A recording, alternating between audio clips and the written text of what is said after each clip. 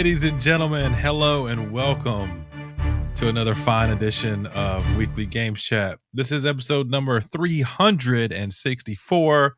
And once again, just to remind you, what is Weekly Games Chat? Well, we are the greatest podcast about video games, like ever. Just saying, my name is Sean, and thank you to everyone who's joining us or will join us eventually on twitch.tv. Of course, we can be found there at Weekly Games Chat. We stream this recording of this podcast on Tuesdays there. So what up to chat? How are you doing? Normally, after I introduce myself, I would mention that, you know, we'd go to John because he's have a button up on and all that stuff. Well, he's not here. He has a button up on. Let's just go ahead and say the cooler John is here. And if you're on the Twitch stream, you can definitely see that. But the voice of John is not here today. He's off taking care of, I don't know, a job or something. Who knows what he's doing? Who knows? But you did hear him. He's here. Chris is here. Thank God, because he's going to be the topic guy today. So that's kind of important. Wait, you did get that memo, right, Chris? Are we talking about FIFA? Yes, that would be a great day for me. Obviously. You would be okay. We can't do NBA 2K23, but you know, yeah, the hypocrisy. But yeah, Chris is here. Chris, hello, how you doing? Hello. I feel like I should take this moment to point out that, you know, if you went alphabetically, it should be you introduce me, then John. Yeah, you know. When did I start introducing John first? I don't know. Because I don't think like back when I used to do it, I don't think like, you know, I had to stick, you know, I'd always do the, hey, welcome to Weekly Games Chat. I was Chris, you know, as always, joined by my co-host. I would like get both of your names out right away and then go to each of you. Yeah. I don't think I had like a set thing. Maybe I'm wrong. Maybe that's why. Maybe I did go to John first and you were like, you know, it could be that subconsciously plus, and this is not to bring up terrible times in the show's history. But when you were gone, I think I just went to John because that's when I kind of started doing this. Sure. So maybe that happened. Yeah. Remember that time you made me cry? Remember that time on the show? Yeah, that happened live. I'm so proud of that. He's so proud. He's also proud of the Thanos shows, ladies and gentlemen. This is the kind of person we deal with. Hey, good news. I don't have to snap any episodes this week. Hey, we're good. We got some emails. I'm excited. Yeah. But that's still in effect. Don't think just because the box got crowded one week that all is forgiven. We still know. Yeah. I still know. I know. Oh my goodness. Well, look, we were I kind of hinted that we should put this in the news, but Chris brought out the great point that it would be product pushing, and we don't really do that here, but it is our due diligence to remind you that the day that we record the podcast right now, it's July the 12th. For podcast only people, you're going to hear it on the 13th of July. Those 2 days are Prime Day, so go get some deals if you want to, and pay attention to the other deals from the other stores, because this is the intro of the show, and that's called a pivot to my story for this week.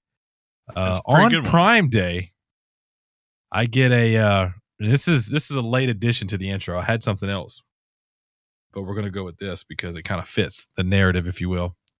I get a text from one of our folks that he's here. He's just usually a lurker, but he's in the Twitch chat. You know him as SoFly. So SoFly hits me up on our work messenger, and he's like, "Hey, you won't believe this, but they got the bidets on the Prime Day sales." And I said, "Shut." And he sent me one. And he goes, "Wait, this one's better." Second one he sent was like 44% off, so it was like $27. And I was like, "Yo, is it this?" Just so happened to this link by him was sent to me right after. Let's call it what it was. Where a moment where I was like, man, I kind of wish I had a bidet right about now. Anyway, it's been ordered. It'll be here on Thursday. Bidets on Prime Day. Yeah. It'll be here on Thursday. So we'll see if all this trash talking John's been giving us about how great bidets are. So I go tell the wife, right? I got one friend who he did not like the idea of me getting a bidet, but everybody else was like, cleanliness, right? Like my only reason I haven't jumped in is that I imagine I have to shut off my water, right? And I had an issue with my toilet earlier this year where it was just running. So I tried to turn it off, and I think just because of the way the central water works, it doesn't quite do that with this building. So like, when the guy came and changed the stuff out for it, like he had to just take a bucket and put the hose into there, and let water run, then every now and then dump it into the tub or something like that, Yeah. So that's the only reason I haven't done. But like if I move, which I'm planning to do, that'll probably I'm with you. I'm on the bidet train, man. Well, I go tell the wife, and I did not expect her to say this. She goes, "Listen, I don't know how these things work, but I don't want to be picking up. I don't want nothing. I want everything to be contained. I'll G-rate it for you guys." And I was like, I don't think it's like a fire hose coming at me. Like, I don't think we're gonna have to worry about, containment. Like, what's happening right now? But she said it's fine. As long as certain things are done, we're good. We're good. So good. That's what's up. And before you give your intro topic, Chris, I do want to point out that we have a long-standing history of things that are better than Odyssey. Usually started by Heg himself in our Twitch chat, and today it starts off with bidets. Yeah, better than Odyssey. I made a Prime Day purchase, but it's not exciting. It's not. Well, you got to tell us what it is, and then if you got to whatever, you got to tell us that too. What's up? I just got a 7-pack of underwear for $30 because I saw it there. I was like, oh, that's a good deal. That's underwear for a week. If you've been watching, like we watch Hulu and stuff, leading up to this event, there's been an ad that runs. Oh, what's the guy on that? The main guy that's singing? It's John Baptiste. His big thing. He's the guy who does the music for the Late Show with Colbert. But yeah, he's like a big musician. He actually won, I think, the best album of the year for the Grammys this year because he kind of did that like jazz, but like he did like a Stevie Wonder type jazz album. So a lot of people liked it, I think. Well, it's funny. They kind of got him dressed up like the old school Michael Jackson look, and he's like dancing. There's an 80s kind of vibe to the video. And you got the Jerry curl rocking. Got the Jerry curl rocking, and they remind you that it's Prime Day. So we definitely knew what days they were. Chris picked up some tidy whities, and wait, what? And I picked up a bidet. What did we just say out loud? We got our pulse on the people here. Hey, bring it back, Chris. What else happened this week, man? Oh my god. A little movie called Thor: Love and Thunder came out last week, and I think I was the only one of our group. Like, I mean, Josh was there too. Well, you're a friend of the show because that's who I went with to see it. But yeah, I've seen Thor: Love and Thunder. And when I was talking to Josh afterwards, I was like, "You're gonna think this is a slight."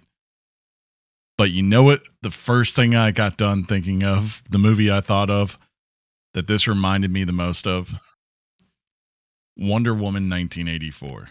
Ooh. Yeah, and I don't mean it in a negative way. I know you don't, but like, ooh. Let me explain. So Wonder Woman comes out, right? All is praise. Patty Jenkins, everyone loves it. And what does DC do? They go, Patty Jenkins, you have the runway to do whatever you want with the sequel to Wonder Woman, and that's what you got was Wonder Woman 1984, right? Right. Then with this, Thor Ragnarok came out. Taika Waititi, or how you say his last name, I'm never really good saying it. Did great. Was easily the most successful Thor ever made, right? I don't think anyone's disputing that. And pretty much Marvel said the same thing. You can do whatever you want with this. He got to write the script. He didn't write it for the last one. This is his movie through and through. And I think depending on how you'll feel about it is going to be how much you really like his comedy, because I'll tell you, it is probably the most straight up comedy. It's almost a rom-com movie with some action in it, right? And while I didn't love Thor Ragnarok, I have to say I didn't like this one even more, mainly because it is such a comedic thing and they're turning Thor into this freaking idiot. And I do not like it because that's not the Thor I grew up with. So I'm being an old man like here. I get it. I'm like, no, that's not how Thor is. Thor's supposed to be gruff and serious and dense, you know. Sure, the denseness is there, but he's a pretty smart guy, you know, in the comics and things like that. And he's not like this here. But still really good performances all around. Like, I really wish Christian Bale is really good as Gore the God Killer. And I wish they'd done more with him, because the opening for him is great. And the few times he shows up is great, but you know, it's kind of like a lot of the Marvel villains where they're just kind of there and they help move the story along, right? Give our characters something to do.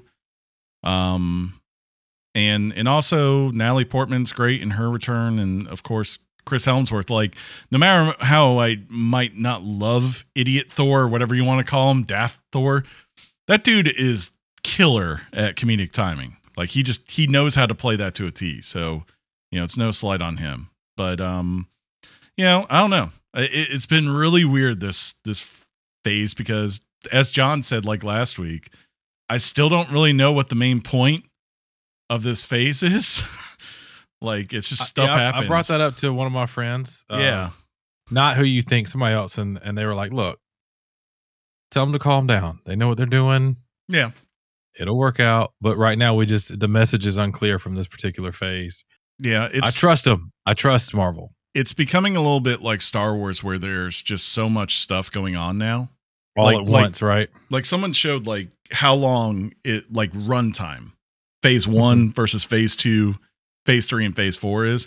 I think phase 4 now, when you take all the TV shows and the movies combined, is pretty much longer than at least the first 2 phases combined, and maybe most of phase 3 as well.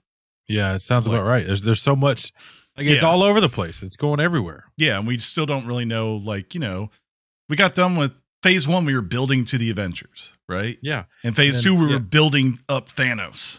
Yeah. And same with 3, I guess you could say. And then, you know, 3 was the conclusion of that. And like right now, I mean, outside of, I guess, Loki teasing Kang, I don't know what we're building to, but it's got to be Kang. Yeah. I'm like you, I haven't seen everything, so I don't know what's missing. Yeah. But I still want to see Thor. I didn't go. I will say, you mentioned Josh. Mm-hmm. He's not awake to hear this right now, but he's a good friend of ours. He's your best friend. So when we get a chance to, I'd like to wish him a happy birthday on air. Sure. Happy birthday, buddy. He listens to this, I do hope he had a great day. He's a legit dude. So yeah. Yeah. I still have to go see Lightyear. My kid wants to go with me. I've heard mixed things on that, but I want to see Thor as well. The more I've seen that, I feel like that should just been put out on Disney Plus. Yeah, and I'm kind of hoping that something like that happens low key. I'm sure. So we can kind of chill at the house and eat, like, you know, our snacks here or whatever. But yeah. And John, I don't think John's seen Thor yet, right? Right? You did say that he has not. I don't know. To my knowledge, he has it, but I haven't talked to him, so I haven't asked him if he's seen it, right? So he very well might have gone. Psycho says Kang's in Ant-Man 3. Yes, Kang is in Ant-Man 3, but like, not cast as the main guy that he's the next Thanos.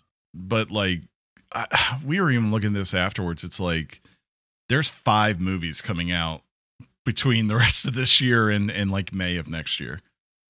Or no, July of next year. Like, so there's a lot. Like, you know, they haven't even shown footage yet for Black Panther 2. That's November. So, you know, I saw something come out, like a still image of something on Twitter of a new Black Panther. Somebody snapped a picture. I can't wait. Hopefully it's good. I get excited on one hand, and maybe you're like this too, because we're like nerds. We're getting all this stuff. But on the other hand, like, do we come across oversaturation? Like, yeah, if you're truly a fan of something, like I am hardcore Star Wars, I love everything. But I can understand somebody who's mediocre got like, this is enough. It's kind of like, it's like Doctor Who. I love Doctor Who. And there's a period of Doctor Who that I really loved because it was me getting into it and it building up and all that. But eventually you got to this point after the 50th anniversary where it was just kind of like, okay, well, what do you do now? And what's next? It's not to say that it got bad. It was still fine. It was Doctor Who, right? And it can still give me those moments, but you've just had so much of it. You know, it's like It'd be like watching Law and Order, I guess, versus like the first couple of seasons versus like, yeah, we've been doing this for 20 years now. You know what it is and you enjoy it, but it probably isn't going to get you as high as maybe you once got. And that's fine. Yeah. But every once in a while, something will come out that'll get you high. Exactly. And you'll get hooked. And I can't help but think about like the Law and Order shows. Like if they get a good storyline going, I'm hooked. Yeah. Mike asked me today, he said like, why do you keep going? And I was like, because at some point there's going to be a story that gets me and I'm going to be like, that's cool. And I'll enjoy it. Yeah. Yeah. That's true. That's true. Well, the chat's kind of popping. So once again, thank you to everybody who's on twitch.tv with us as we are live recording the show. It's just good to see all of you guys' names here. It's good to see some of my real life friends, some of our podcast friends be here. It's good. It's just good. It's just a good Tuesday. Wait, Wednesday. Wait, what is happening right now? What day is it? Who knows? But look, ladies and gentlemen, it's just Chris and myself. We're we cut our lightweight off, the heavyweights are here now. That's funny. And yeah. So what we do after the intro, if you're new to this show, is we actually go into our topic. Now, I'm going to go ahead and let you know the topic. It's going to be about 15 minutes today. Chris this is for you corporate nerds out there. He's going to be a Six Sigma kind of efficient. You may not even know what that is. That may be a wasted line. It is what it is. But I'm excited to hear about this because I do know that he completed what he's going to talk about today and that we've waited a long time for what he's going to talk about today. Yeah. Before we go to that, Chris, you got anything else? I can't remember if I talked about this on the show and then Thanos it. We think you did. Yeah, I think I did. Pretty sure I did. But, there's new material, so we get it passed regardless. Yeah. Some of you are going to be like, wait, what? Yeah, that's right. You old school folks have heard some of this before, but we got some new stuff for the old stuff. Yeah. What?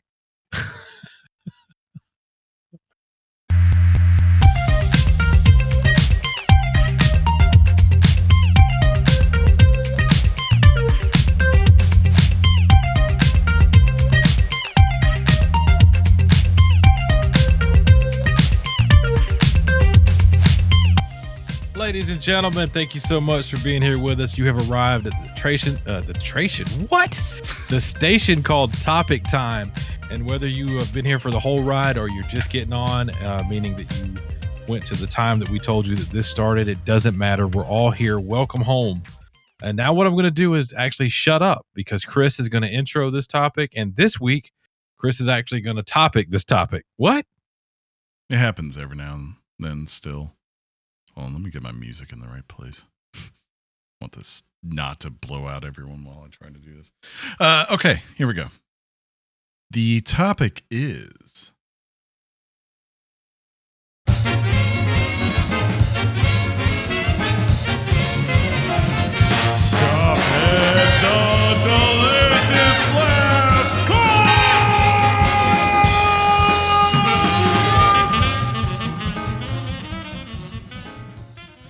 That's such good music. It really is. Whoa, echo. Ooh, echo. Every now and then the power of God continues on. He really likes Cuphead. That's so funny. So yeah, like I'll do a little small setup because you're finna be rolling.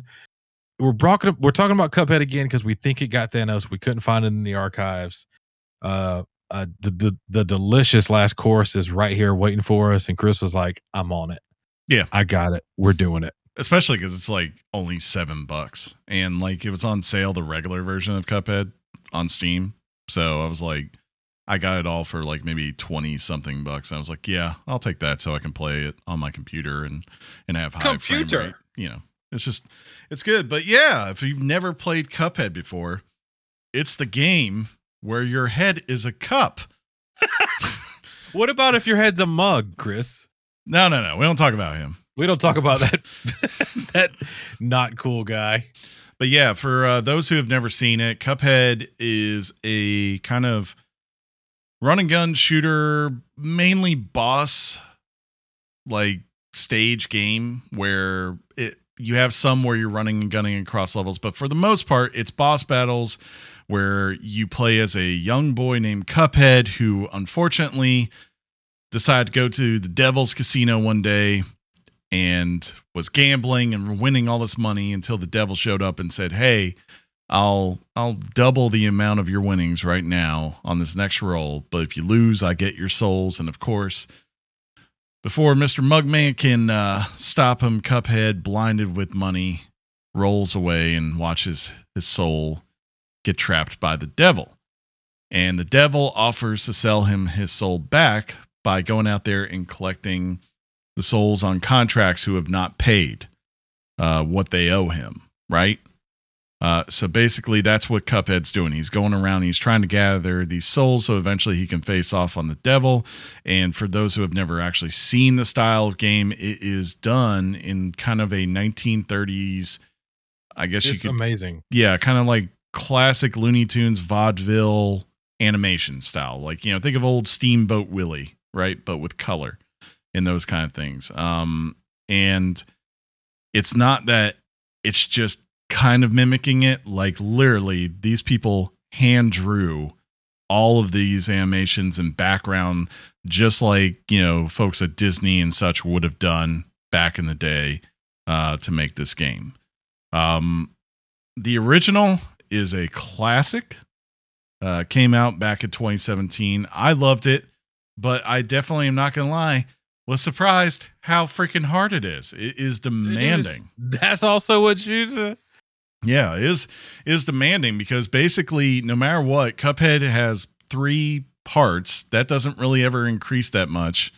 And he has his finger, which has guns. And, you can get different guns. But you have to go through these boss fights pretty much, being perfect, right? And while it may only last for 2.5 minutes, it feels excruciating. It feels excruciatingly long because these bosses, one, you don't actually have a life meter that you ever get to see for them. But at the same time, too, they're consistently changing and giving you new, new mechanics that you have to be prepared for and overcome. Like there's a great stage early on in the original game where you're flying in a plane. And you have this genie who's at first he's just shooting things out at you, various, like he'll rub his lamp and all of a sudden, boom, out flies a bunch of jewels and things like that. You have to dodge every single one of them, and they're all over the screen coming at you very quickly. Once you get past that, all of a sudden you're in this kind of this cavern where you have to figure out these columns, which one has a face on it, because that's the one you have to shoot to keep moving forward. If you get through that, all of a sudden he transforms into this kind of big thing that shoots a tongue out at you while also throwing zaps at you that can appear out of nowhere. And then finally you get I can't remember his final form, but like he has one more after that where, like, I think it's like there's circles around him and he's consistently floating to different parts of the screen. You have to consistently move, dodging, trying to get off counters and everything else. And on top of this, the game is encouraging you throughout the whole entire time, not just to beat the level, but to do the best you can to kind of do that Metal Gear Solid, get the S rating, get the perfect score, an A+ in this one. So like, you have a parry mechanic where every now and then they will toss. The platypus? It's a parry mechanic where basically they're throwing, when they throw these projectiles at you, every now and then you'll see one that's pink and you have to go up to it and time it and hit the jump button at the right moment to parry it off of it. And the benefit is that it builds up your kind of like super meter, right? That will eventually give you really big attacks. So they want you to do a number of those per time. They want you to do it without getting hit, and they want you to be able to hit it with a number of special moves cast at him too. And if you can do all this, you get the A+ ring. I've only managed it one time in all of my runs. It's very difficult to do. Yeah, and I don't know how the heck I did, because I had died on that so many times that I was like, when I actually pulled it off and it said A+ and I saw the thing unlock, I was like, oh, thanks. Okay, yeah, I guess I think I'm gifted here. But yeah, so this game, the original game, came out in 2017. It was like, I think it's like 19 total bosses that you go through. Each one has like an island right, that you're going through that has a theme. Like the first is kind of just your basic island, and then you move into I think the second one is like a circus, and then the third is an amusement park that eventually leads to the final showdown area, and things going on with that. Just that art style, as the map is so cool. Every layer that you have with Cuphead, from the art style to the music to the landscape of, the boss fight scenes, everything about this game is so just top, dare I say, top notch. Yeah. That's probably why it took so long for us to get this next thing you're going to talk about in a minute. Yeah. So the original game, as I said, came out in 2017, and the DLC that just released here about a week or two ago, which is called the Delicious Last Course, which is a clever play on DLC. See, these guys are smart. They understand that. Yeah, they do. They know how to hide things.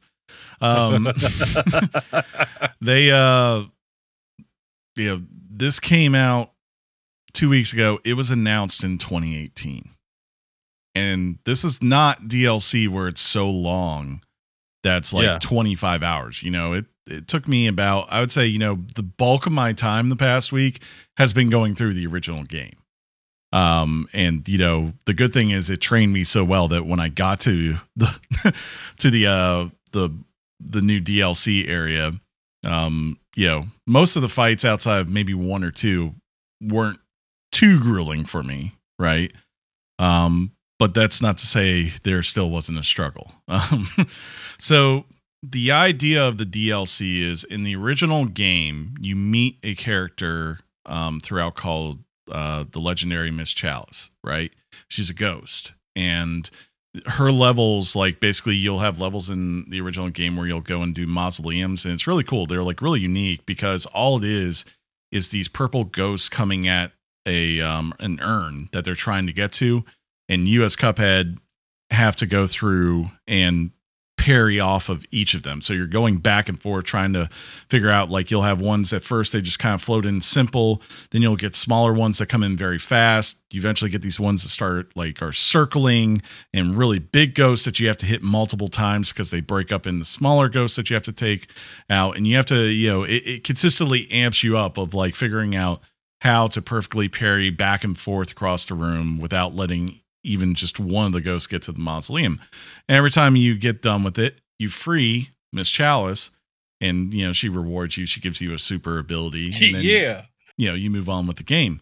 Here, she's summoning you to this aisle and to a bakery, because basically she tells you, "Hey, eat this cookie." And what the cookie does is allows Miss Chalice to come back and take your form in the living world, right? And then you can play as her in the level. So, and what the goal of the game is, you're going around, you're trying to get enough ingredients so you can eventually make a tart that will eventually just allow her to come back permanently and be living again, as opposed to dead and in the land of spirits and all this. Yeah. So the biggest addition, I think, for when people play is that Miss Chalice is unique because she controls completely different from Cuphead and Mugman. Cuphead and Mugman, they're just kind of different character skins. They all have the same ones. They have a very high jump.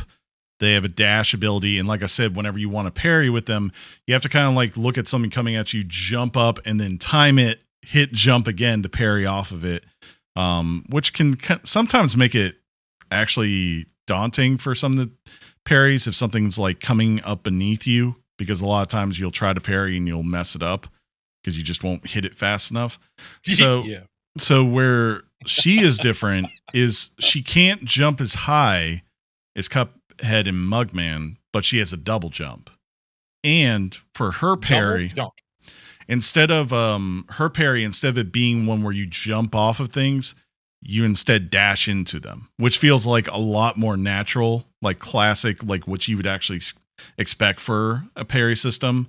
Because like now when things are flying at you, instead of having to jump up and worry about everything else around you, you just dash into it and go, boom, I hit the parry, you move on. So it's really cool and different. And it actually makes certain levels, like where I've gone back and played as her, like completely different experiences, like even on classic fights, right? Where if you're trying to get higher scores, because the way she just handles things is very different from Cuphead. The trade-off to her, though, is where Cuphead and Mugman have the ability to equip these charms that give you boosts. Like I had a really nice one that I got later on where basically every time I do those parries, I start getting additional life. Like the first time I do it, I get 1 life. If I do it 2 more times, I get another, heart meter on my life. I think it can go all the way up to 6 before, it doesn't give you any more return. So, that was a really crucial thing for me at certain points throughout Cuphead to be able to time certain levels where I'm like, they're going to throw a bunch of parries at me. Let me build up some life so I have some staying power before, I go through the harder stages of this fight. But with her, you kind of have to accept that the additional movement that she's been given, the trade-off is now you don't get all these little perks that you could have with the other two, where you could make it like, there's an enemy hurling a projectile, you could just dash and it won't do any damage to you. Things like that. But yeah, the other big thing is going into it, this DLC, it's only bosses. So the original game had these run and gun levels, as I said, and it had those mausoleum ones. This one, they seem to focus on what they knew people loved the most about the original game. And I have to say that, first off, is this game better than Odyssey? Yes, this game is definitely better than Odyssey. At least I have to say that these, I think it's in total primarily 6 main fights that you're going to go through, 6 or 7 main boss fights that you go through, are probably some of the best, if not the very best and unique levels that Cuphead has ever offered. There's a very memorable one where, I thought it was going to be a flying level because there was like literally a plane I walk up to. And instead, the whole entire level, you are on a plane, right? Whoa, that's pretty cool. Yeah. And it starts out with this like big bomber plane above you where every now and then he's dropping down things and he'll roll to the side and like shoot. He'll shoot like balls of yarn at you that you have to over jump. And that's kind of like the one part of it that feels the most normal. But when you get past the initial stage, which takes a little while, you eventually get to a point where this dog in an airplane comes out. And at first, she comes up and she gets like 2 big lasers. And you have to kind of figure out where the lasers are going to hit and make sure you avoid them, right? Like where you're in a clearance space, if you got to duck down, jump up, whatever. But then when she gets done with that, she rolls the plane, and all of a sudden where you're standing now will be like on the left side of the screen or the right side of the screen. And all of your controls are completely flipped. Oh, those are just the funnest levels, right? Yeah, and she's like the whole entire time she's like chucking things of mustard and ketchup at you because for no reason. Why would they? I don't know why. Yeah, why not go for it? And you have to kind of get used to the idea of now where up is left and down is right. As you go back and forth, and then she'll roll you again to the to the top part. So now left is right, right is left, and then she keeps going around, and the whole entire time you're just trying to end this as quickly as possible because it's dang near impossible to be perfect. I don't know, you have to be the kind of person that just has a very strong relationship with the left side of your brain and your left hand to be able to know consistently which way you're moving and perfectly dodge these things and time it out, because they do require precision to avoid all the projectiles that are hurled at you. But that one took me a good hour to finally beat. But God, Walter says you have to be Psycho Mantis to do those levels, Chris. You're darn right. That's accurate. That's a good one, right? Yeah, there's another good one. One of the plain ones in this one is a it starts out as a cow, kind of like in a stagecoach, right? And he's shooting snake oil at you. While that's going on, every now and then you see a little horsefly, which is literally a little tiny horse with wings, of course, because, horsefly, will come fly across and like throw a cactus at you. And then every now and then, this cow that is a cowboy will also reach out and grab a huge cactus and pull it towards him. So you have to kind of duck down and avoid. Well, once you get past that, he all of a sudden transforms into out of the stagecoach, and now he's got a big vacuum cleaner. And that's the still I'm looking at right now. That looks crazy. He's sucking up all this cash, and you've got to dodge it first, coming all behind you, going up and down, left and right. And then he basically shoots all that money back at you. So then he drops bags of money, and from like when they explode on the ground, you have like coins and packets of dollar bills all flying at you in diagonals. And you have to keep spinning around trying to avoid all this stuff. And you're thinking, surely we have to be at the end of this. No. Then he transforms into some Link sausage. Where he chucks out cans of Link sausage where they have little propellers on one side. So they'll be either on the bottom or the top. And links of sausage will drop down or drop up, depending which way they are. You have to avoid those. And while you're doing that, he's chucking raw steak at you the whole entire time that moves around in circles. It's so freaking hectic. This took me forever. And you're thinking, surely this is the end of it. Finally, he ends up as a package of canned sausages himself. Like you see the cow's logo on the side of it, and these links come out kind of like branching, like crossing, they're going all across the screen, and consistently they're folding in and then crossing out. And you have the little parts where, this thin part where the sausages are tied together. You have to go in between those. All while at the same time, for no particular reason whatsoever, he's also chucking peppers at you. Spicy. Yeah, it's one of the weirdest but greatest things I've seen. Like I don't know if I've seen that much animation and dedication to animation in a singular fight going consistently up there. Throughout. It's rewarding. And even too, there's also side things that are unique to this that are really cool. There's like a king's court that you come up to where it's almost like a battle arena, but it's a battle arena where basically he's giving you challenges through parrying, and it's various pieces of like a chessboard that you go through. You start out like with pawns, and then you go to knights, and you have to kind of figure out like each one's gimmick of how you get around it. Like there's a knight that if you sit back, he just consistently, he's a horse that's a knight, and he's got a shield and a big lance, and he'll just sit back and do this consistently to you, like with his hoof. He'll just be like, "Come on, bro, come on." He's just taunting you. Yeah, because he wants you to come in, and it's the only way you can trigger him to actually get to the point where you have to do it. But you have to like go through and figure out as you're going through these levels, like how to perfectly get the person to the point where you can actually expose what you need to hit on them to eventually bring them down. Wow, Avengers greater than Odyssey per Psycho Retros, by the way, in the chat. Yeah. And then the final thing, I wish I could talk about this.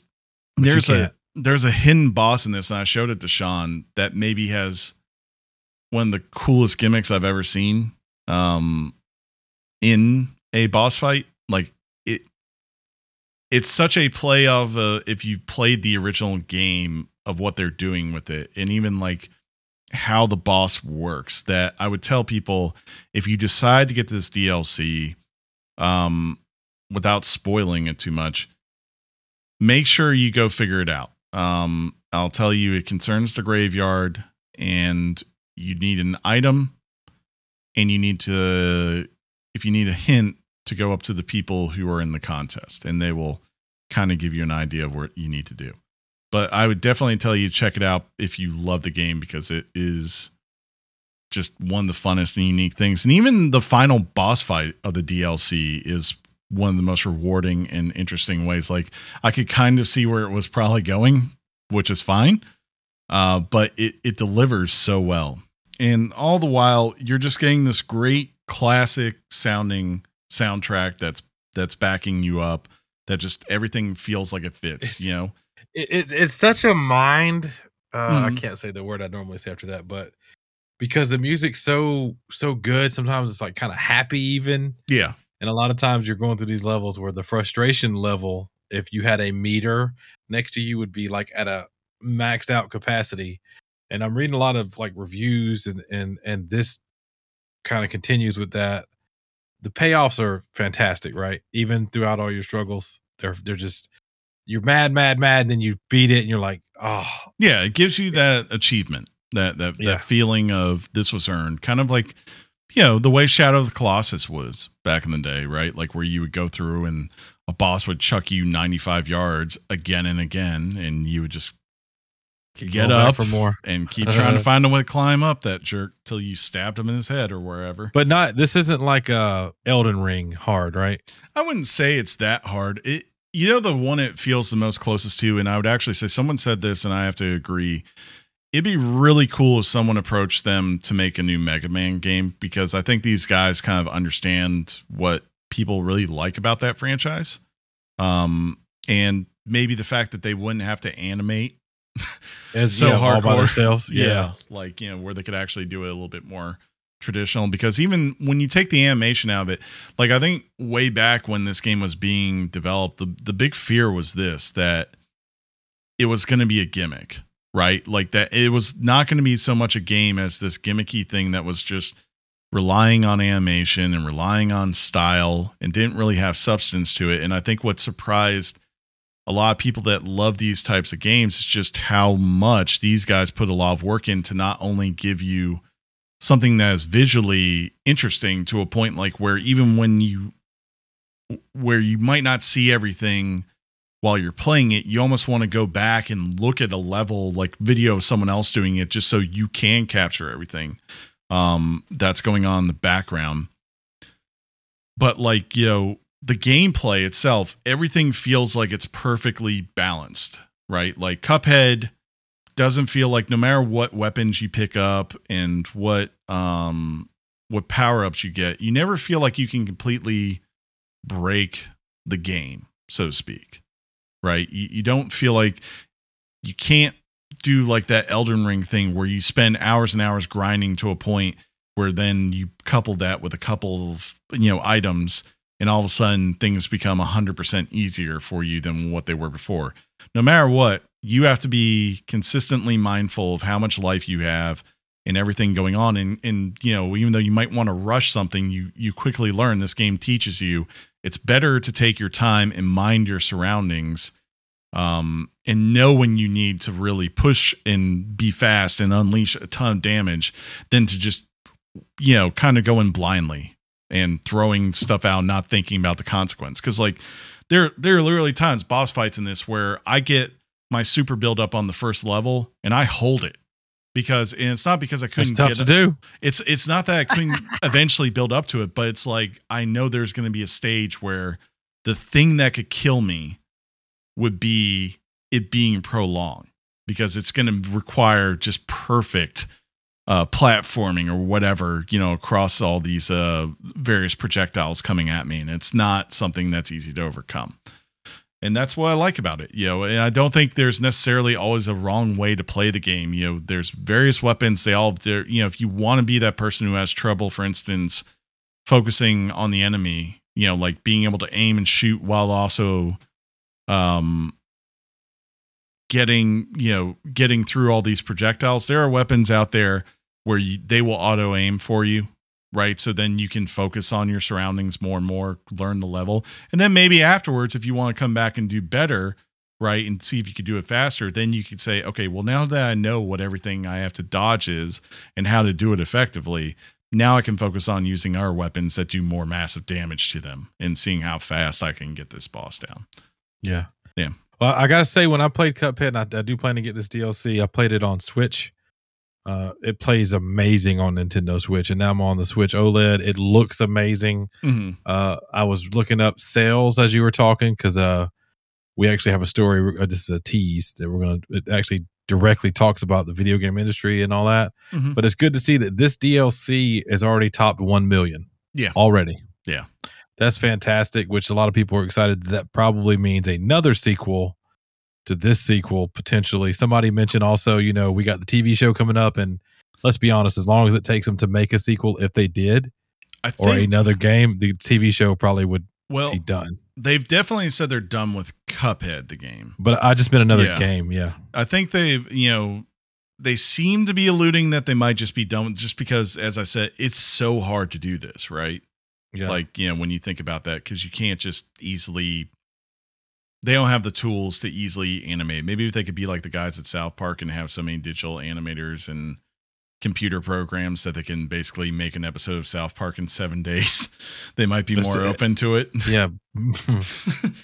But I think, I don't know. I don't know what they'll do next. Like I said, maybe someone actually also suggested a horror game, and they have some really good, clever, hidden horror elements in this. Like, especially the Mr. Dice part of the game. Like, if you're going through doing all these casino games, and if you actually like look in the background, it's all these dreary like paintings of skeleton people that look like they're just playing away their souls in the casino that you are trying to avoid various damage from different types of bosses.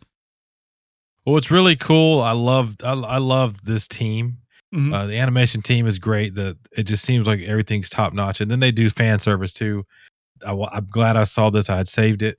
A tweet went out, and they basically said, "You guys like our music? The DLC soundtrack is now available on all services, and if you want to own the album, you can buy it. Mm-hmm. But if you don't, you can just watch it ad free on our YouTube channel." Yeah, it's just cool stuff like that, man. Yeah, I love it, and I'll definitely go on record and saying I'll be putting some tracks from the DLC. This might make the music spectacular. I think it's going to make the music spectacular. Oh, that's what's up. That's called a future end of the year tease. Wait, what happened? Oh my god. It's so funny to see what people are saying. They think they can smell out what you're going to give it. Welcome to Acid, though, one of our head mods who had roof and rain issues. That's not cool. As you were talking about, you saw me laugh, and I may have laughed audibly. You were talking about the one guy shooting money at you and slinging meat. I had all kind of jokes about shooting money and meat. But and then of course, if you missed it, if you just for whatever reason zoned out, as Chris is talking about Cuphead, one of our listeners, Psycho Retros, is playing Avengers and just continued. And Chris did mention this, but I'm just reiterating it, that Avengers, that terrible game, is better than Odyssey. So there's that. But Chris, the fans are waiting. If you don't have anything else, I don't know what you got left on the plate of this DLC. Yeah, this delicious last course. Yeah, I wish I had some negatives. I think my only negatives of the whole game are the run and gun levels. I don't like those as much. But that saying, those are very few gripes I would say I have with it. The DLC itself, I'll give 2 ratings here. First, the DLC itself, to me, I don't care it's overwhelmingly short, because the quality is so natch. That's a 9. It's easily a 9. Oh, 9. But if we take the full package now, and I love a full package. Yeah, we do. Yeah, we do. Wait, what? What? Especially when you add in the meat slinging. I'm gonna go 9.5 on from Cuphead plus DLC. Refresh rating 9.5, ladies and gentlemen. Yeah, definitely up there. One of the best like small team unique games I've played in the last 5 years. I just again really wish they could make these more often. Because it's quality. Yeah, they're making Kojima and Todd Howard look like efficient in Rockstar with the way they put out content. So that's funny. I can't think of something that you buy like a physical item, and you go, wow, that's good quality. Whether it be like the packaging you get, and you recognize a startup company as like, yeah, they spend a little money on the package, or you see what I'm trying to make that point. This game is kind of like that. They pay attention, they take their time, and it's good stuff. And yeah, you've definitely got me wanting to make sure that that's updated. And because I mean, let's be honest, what's better than hoop game Cupheadness? A lot of things, Chris. A lot of things are better. just be mad at poop game time. You know, they should do a crossover with the dudes from Inside and do a level where Cuphead fights a big giant ball sack. Fights a ball sack running through the forest. Oh my god! Another thing they do that's so clever. Speaking of forest, they do. I saw in a Steel an image of it. This level looks like it's snow, and the more I looked at it, I was like, "That's a dude's beard." There's a couple. That's levels super like cool. That. That's super cool, man. Good stuff. Thank you for playing this, and I know you're like, dude, this was easy for me. Oh yeah, I love Cuphead, so it was like an excuse to finally go back and beat it. Exactly. Mm-hmm. I mean, if you still owned a Nintendo, you could have played it on that. But yeah, I do own the Nintendo. It's right there. I'm looking at it. I do that every time. That's great. But yeah, man, good stuff. Yeah. You want to do some? Yeah, I definitely want to do some news. Yeah, we got some news. Okay. Yeah. Let's do some news. Hot off the press and straight to your ears. Weekly Games Chat presents the news.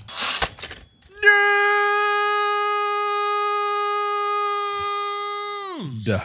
Well, we got to say it's amazing how even though they had news guys out, we still ended up getting some good news this week. The first thing that we're going to talk about almost could have maybe been a topic, maybe.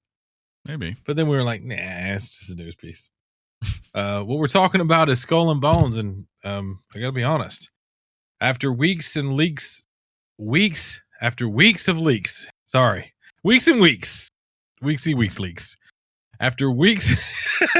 rumors, after weeks of leaks and rumors, there it is. Ubisoft finally re-unveiled Skull and Bones and announced the game will be coming to PS5, Xbox Series X and S, Google Stadia. Is that still a thing? And PC on November 8th.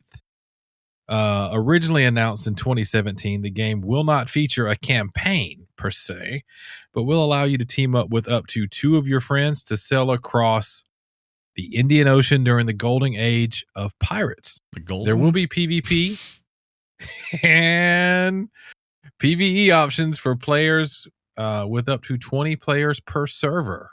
Yeah. So that's pretty dope.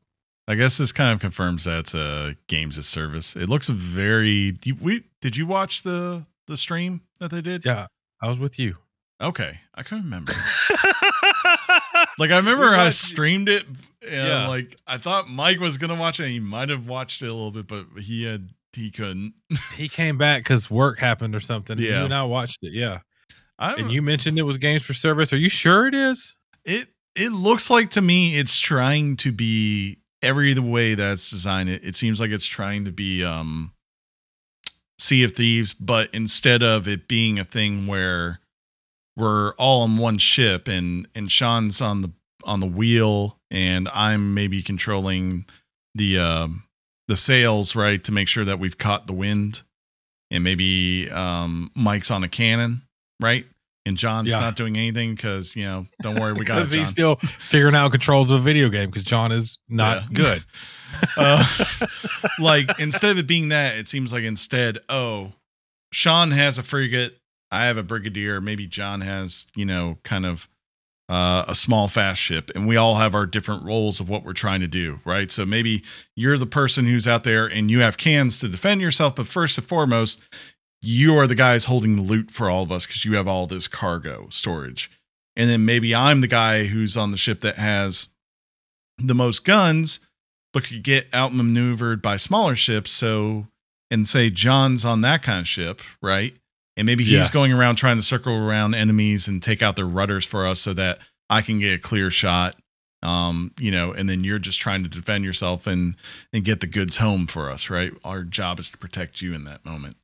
So, I don't know, like it's hard to figure it out because it feels like this game should be free to play. And I don't mean that in a negative connotation. It's just like in a world now where these games are like all these games of service, like whether you're talking about Apex, Fortnite, Sea of Thieves, I just don't see the point of putting a $60 to $70 paywall in front of them, when really the goal is to get as many people in, because what are you trying to do? You're trying to sell them cosmetics and additional content, right? New quests. Like, those seem to be better ways to make money long term, where you have as many people as possible, doing it. And maybe it will be one of those things like kind of we've seen where for a while they don't say anything, and the last moment they go, by the way, this is coming to Game Pass and PlayStation Plus Premium on day one, and then maybe 6 months later they go, okay, it's free to play. I don't know. Who knows? I kind of feel like it's almost a mini MMO, if that makes sense. Zach, please. Yeah, rip Chris. I have like I can tell there's some excitement to try it out. Mm-hmm. When I realized there wasn't a true story, but there was PvE, there's going to be a story. Yeah, it's just not going to be a campaign, if that makes sense. It's more of like that thing again, like Sea of Thieves, of like going to a port and having a quest giver that sends you on a storyline. And I'm guessing for the most part, it's hoping to have that Sea of Thieves atmosphere where the real story and the memories, the things that you keep coming back for and keep talking about, would be the moments of craziness you and your friends go through. Like when your friend blows you up on a boat and you never play a game again because he blew you across the map. Or someone is getting on your own ship and shooting cannons at you while you're on the shore, wondering what the hell is going on. Good. See, that's what we're talking about. That's good stuff. But yeah, before we move on to the next thing, are you excited at all? Do you have any interest? I don't know. Like, the thing, of course, with the next story is the date, because I know I'm not going to play it on day one, because I'm just going to be like, why would I play it for one day when the servers will be the absolute worst? Because that's how those games just usually go, right? Usually struggle the first 24 hours until you get everything optimized. Why would I do that when I know this next one I'm definitely going to play, and I'm definitely going to try to do everything in it? And then maybe afterwards, because it is such a light fall, maybe there is that moment where we all get together, and knowing Mike, he'll probably try to get to it as quickly as he can. And then he can come in and like be like, hey, do this, this, and this. And I'll be like, cool. He is Yuri Ubisoft.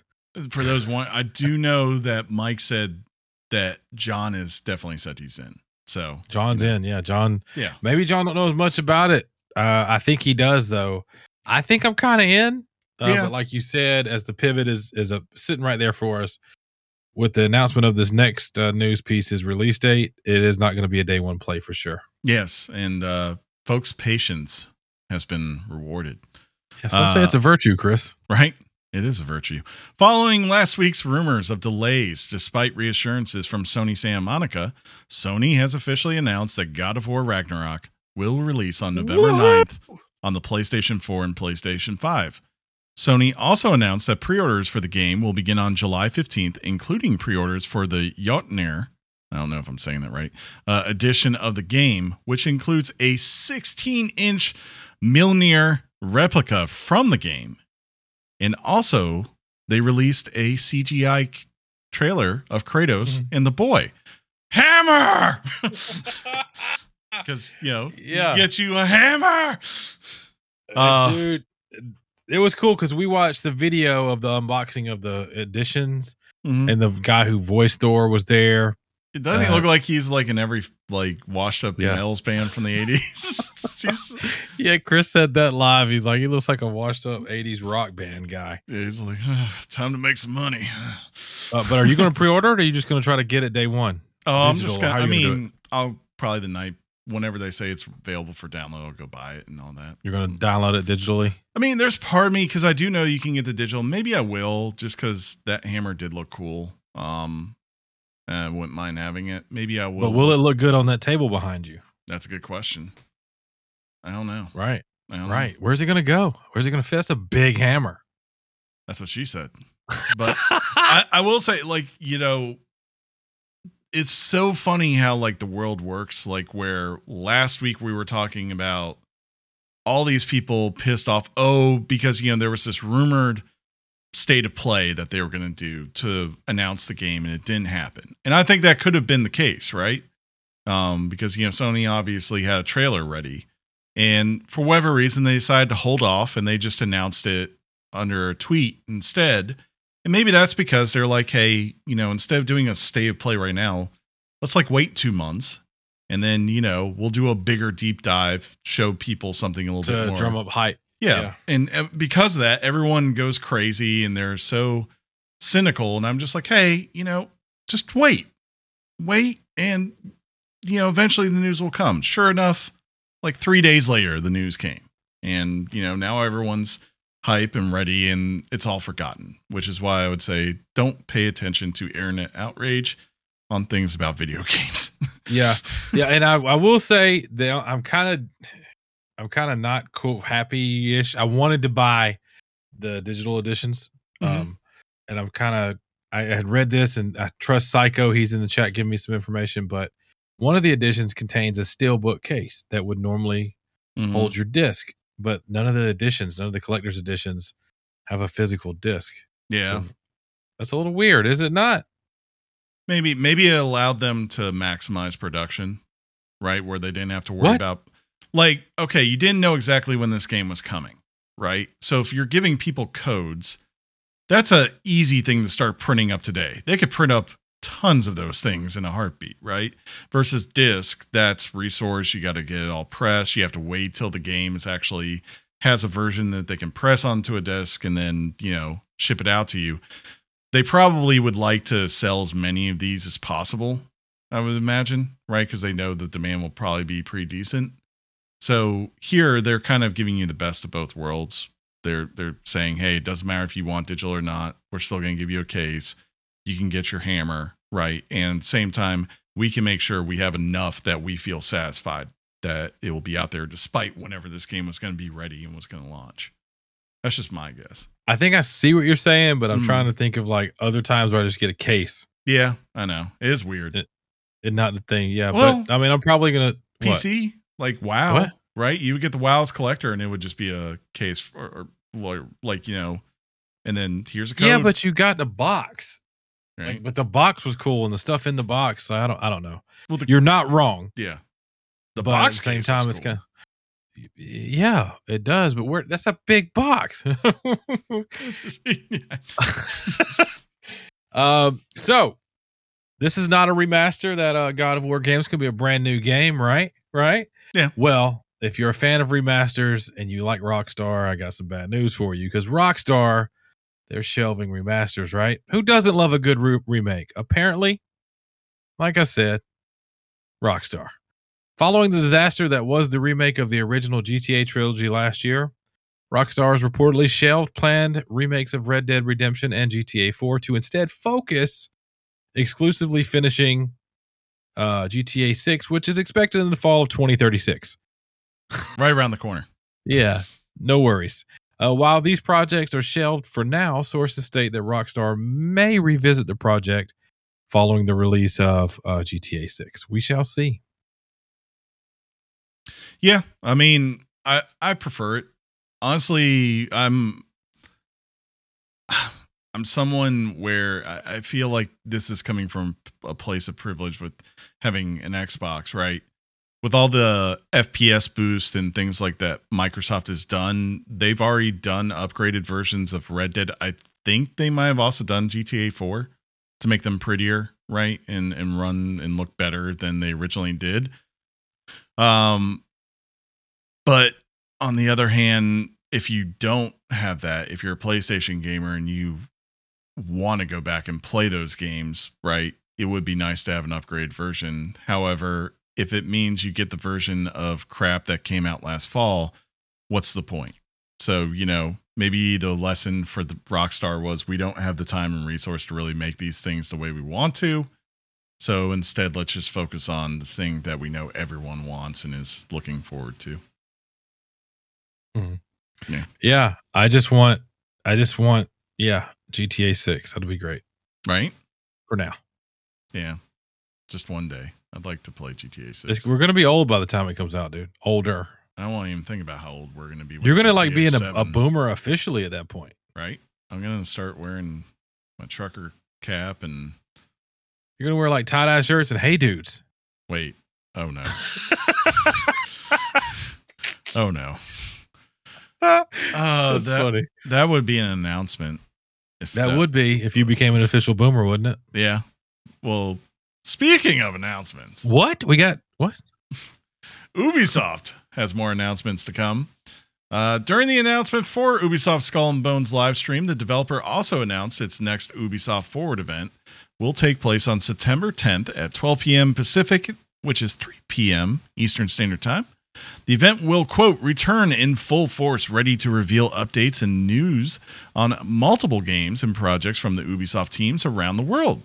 Hopefully, it will include the Mario Rabbids open world adventure no one's been asking for, along with Sam Fisher coming to another mobile game. So we have those things to look forward to. I think the big thing everyone is expecting and hoping with this event is Assassin's Creed news.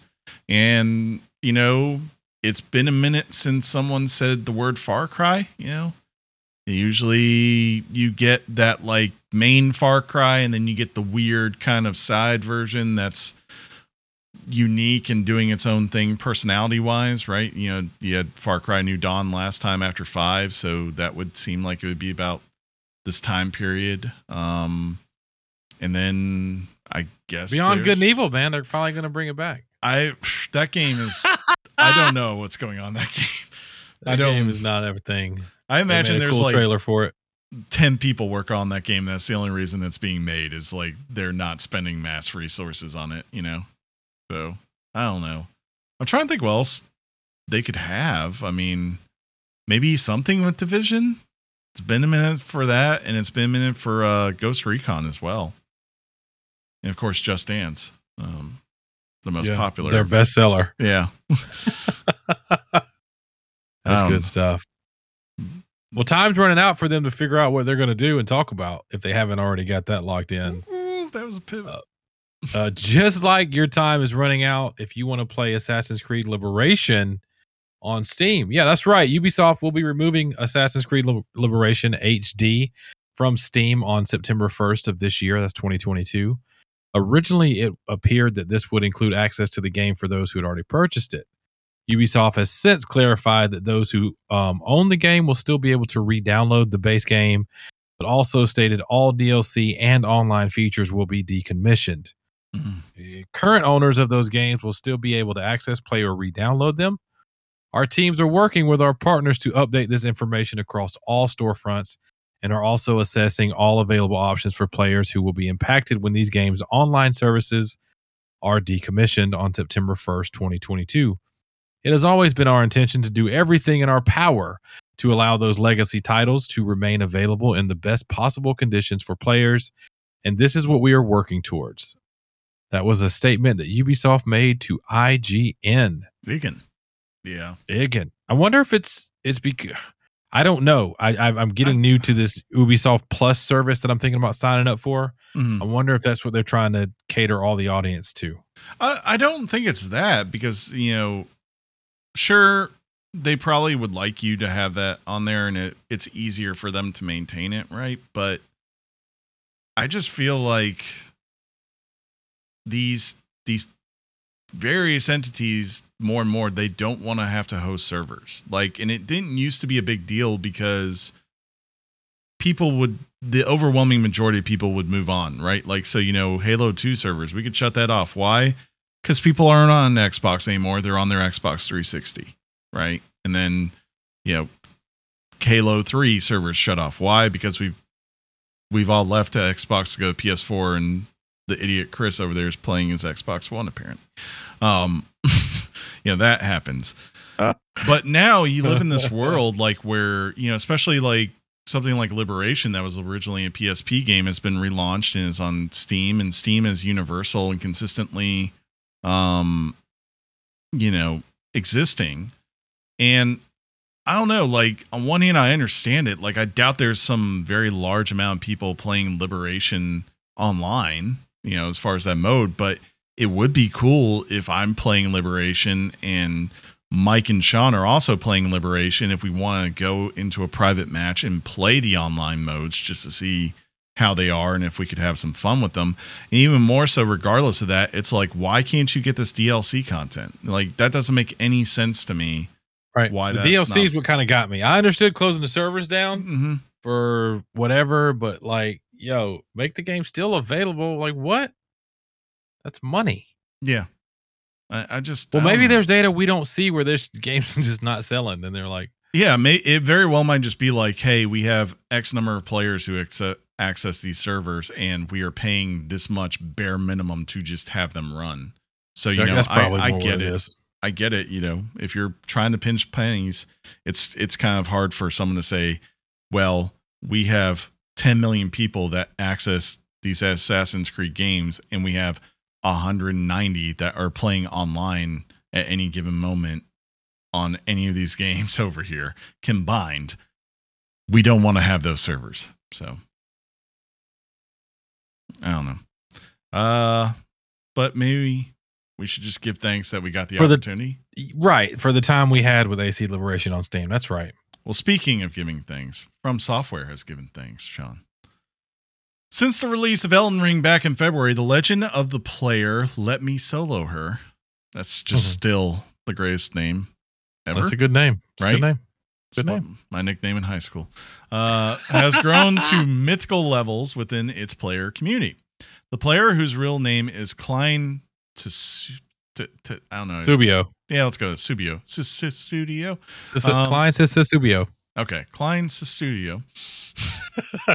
Famously has set out the game outside of the game's hardest boss, Malenia, the Blood of Miquella. I don't even know why I put that in there.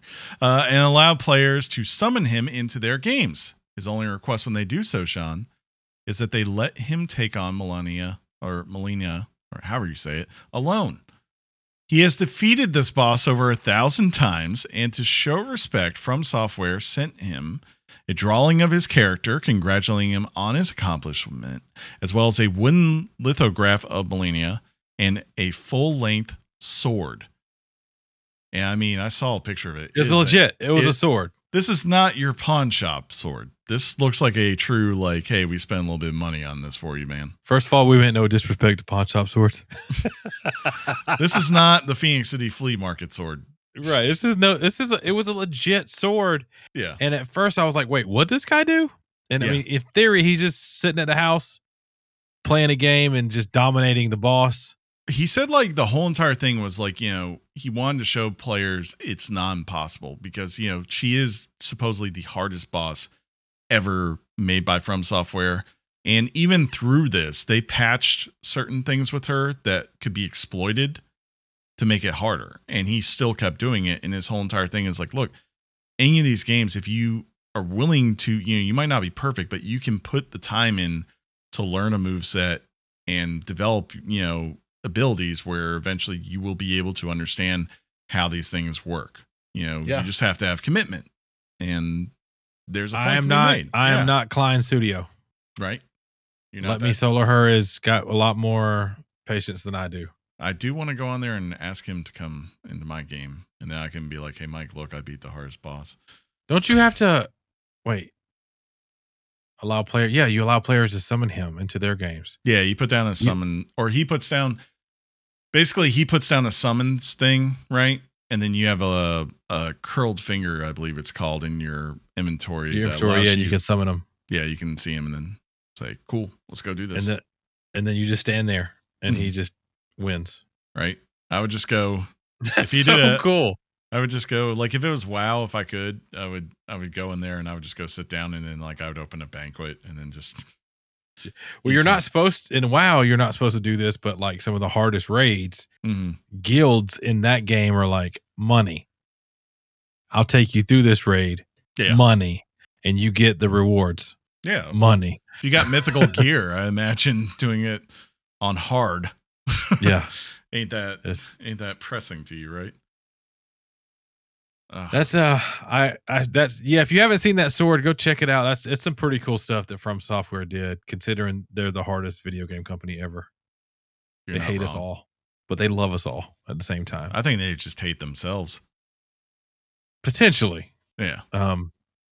So this is Chris and I. This next thing is Chris and I's favorite news piece of the week. Right. Mark Cerny is going to be working with our beloved John's favorite developer, I should say. PS4 and PS5 lead system architect Mark Cerny will be working with none other than Jade Raymond's studio, Haven, on research and development to advance its cloud gaming capabilities.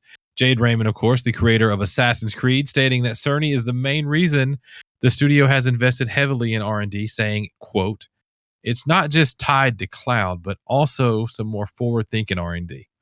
I'm not able to say too much right now, but that's obviously one of the other things that's been a big attractor and is exciting to our team with PlayStation. Of course, Mark Cerny is kind of like a rock star too, so being able to collaborate with him is really exciting."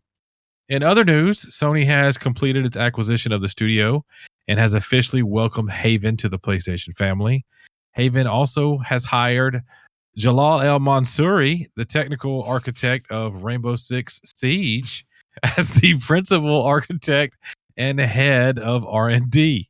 Yeah. So yeah, a lot of stuff there. Yeah, apparently like they've hired like she said like at one point they only had like 4 engineers that were working on this stuff, and now that's expanded to like over 20. So can't wait till this studio and she just gets all the accolades on all those shows. It seems to be like maybe this might be the way all these games as service, because this is supposed to be a games as service, I believe. You know, like one of the ones they said they were working towards develop and why they brought on Bungie, and they have that deal with Microsoft with Azure and all this other stuff. Like it seems like probably we're not all seeing and talking about it, but this might be the wave of the future for these, where you can you can have the cloud doing all this computing for you that allows you to expand and you know, give more just more of everything in there, maybe more people in a world, more resource in a world, you know, where it's not all on your PS5 or Series X or PC. So that's pretty cool. It's kind of like a Steam Deck. No. But cloud. No? No. Not at all. What about one of those HD 60s? Kind of like one of those? Maybe. But stronger. Like the 4K. I love my mom, though. She's like, "What's the cloud?" And I'm like, "I don't know how to explain that to you, Mom. Just know that it's there and it's got you." And she's like, "But what is it?" I'm like, "Digital." It's just there. We don't talk about the cloud. We just accept that it's there. Oh, my God. Oh, did you see this today, by the way, this next one? I did not. I read it when you sent this, but I did not see it, so I'm going to check it out. We should always be fearful of this, because if Kirby was ever at a buffet, Sean, it'd be an endless black hole. Like, yes. A mouth would be open. That's it. And every piece of food in the known existence would keep going into it. But besides that, Nintendo has announced Kirby's Dream Buffet, a Fall Guys style party game that is coming later this summer. Quote, Kirby's Dream Buffet sees a gang of Kirbys rolling through a variety of food-themed stages in 4 rounds of frantic multiplayer fun, the official synopsis reads. Players can play locally or online with up to 8 other players. At least that's what the trailer seemed to indicate. That's not a quote, but I saw 8. That's what I counted, so I'm guessing it's 8. Math be hard, yo. Right? As they stuff their faces full of strawberries and find out who is the hungriest Kirby of them all. Yeah, so like one of the ones, it looked like it's like a big cake, and as you're rolling down, there'll be like strawberries in your way, and it seems like the goal isn't just to get to the bottom the fastest in some of these stages. It also seems it's to eat as many like strawberries or whatever food it may be for that stage, because at the end, all the Kirbys get on scales and you'll see like the different size Kirbys and like a ginormous one that's just like holding all these strawberries, just trying not to blow chunks everywhere. And I think the person who's actually the heaviest in the end ends up winning. So I guess the incentive of being fast down the mountain is more so that you have the lead to get strawberries before someone else can get them in front of you, right? So it's pretty cool looking. Yeah, it's dope. I love to see that twist on it, and I love the like you said, the Fall Guys style that can get kind of crazy. That's a really good question. Huck MS in chat says, "What's on everybody's dream buffet?" And Chris has chimed in. He just says Indian food. Like, I love Indian food. I will take a buffet. To me, I would take a like a nacho type buffet, tacos, nachos, Mexican, and all the good stuff though. The reason why I also say Indian is if anyone's ever gone to Indian restaurants. It's actually quite pricey. So like to get, to get like a buffet? To get a buffet is like the perfect thing because there's so much variety of things you could get, like sides and all that, that there's always something you're gonna like. Plus naan. I kind of so fly. I could probably get down with a Japanese buffet as well. Acid Sugar just wants some chicken tendies. That's all. Right. That's all. I've never been to an Argentinian buffet. I haven't either. I don't think I've had any. Have I had Argentinian food without knowing it? I guess in theory, I've been to the Brazilian one. What's the one that's in Atlanta where you just go and you have like a little paddle that you flip, and someone just comes over and slice steak for you until you unflip the paddle. Oh yeah. Yeah. I can Fogo de Chao. Yeah, that's it. I probably said that wrong. Asado? Fogo de Chimichurri? Chao? True? Chi? They make dulce de leche? Yeah, let's go with that. That's a dessert or coffee or something. It's probably fine. Hey Sean, it's that time. What? Oh, it is. It is. This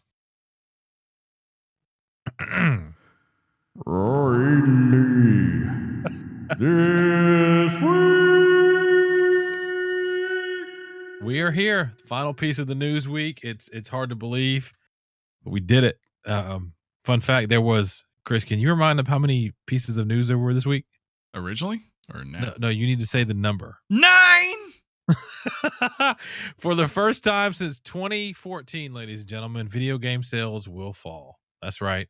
The sales of video games are set to decline annually.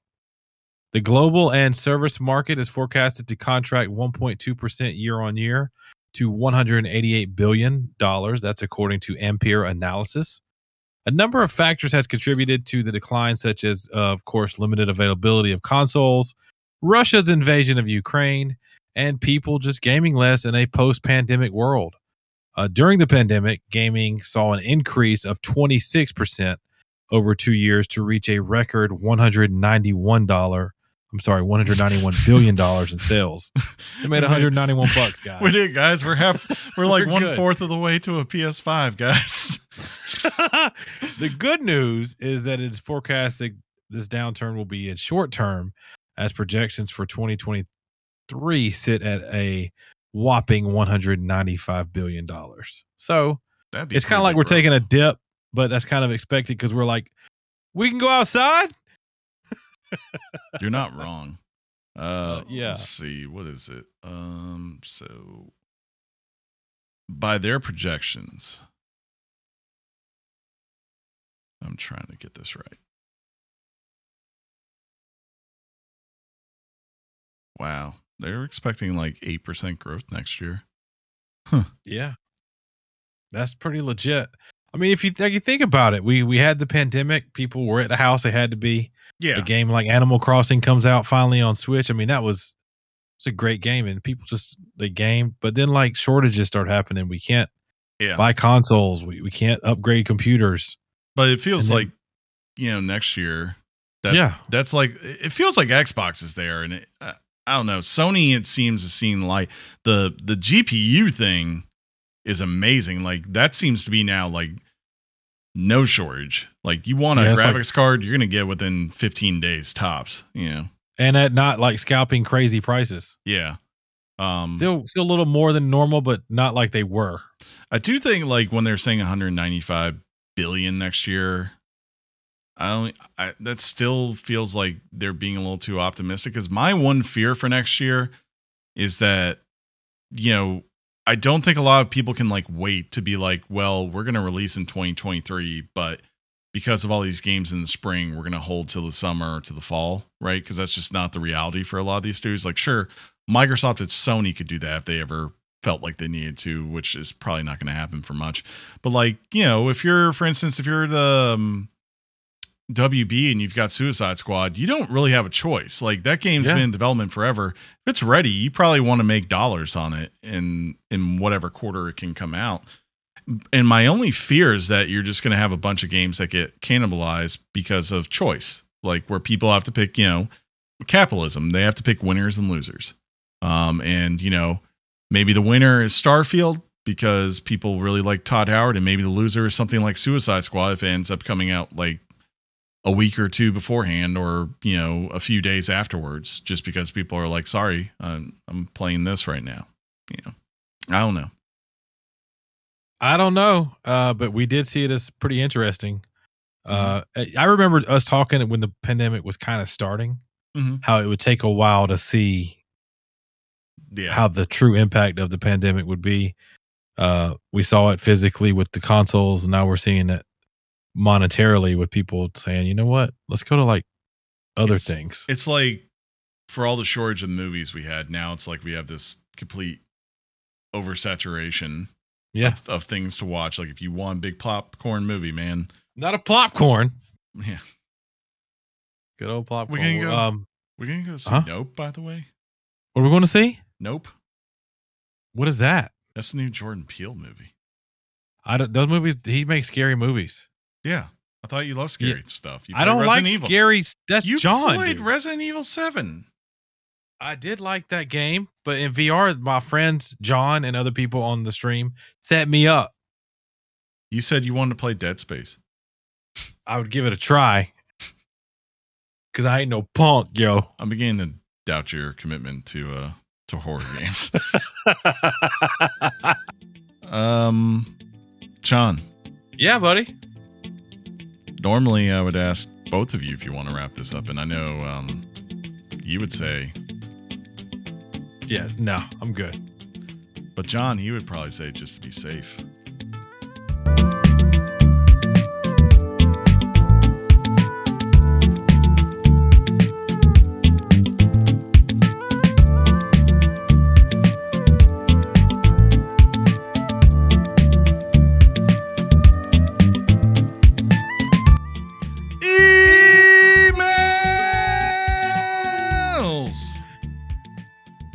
Electronic mail from the future, all the way from the year 3000.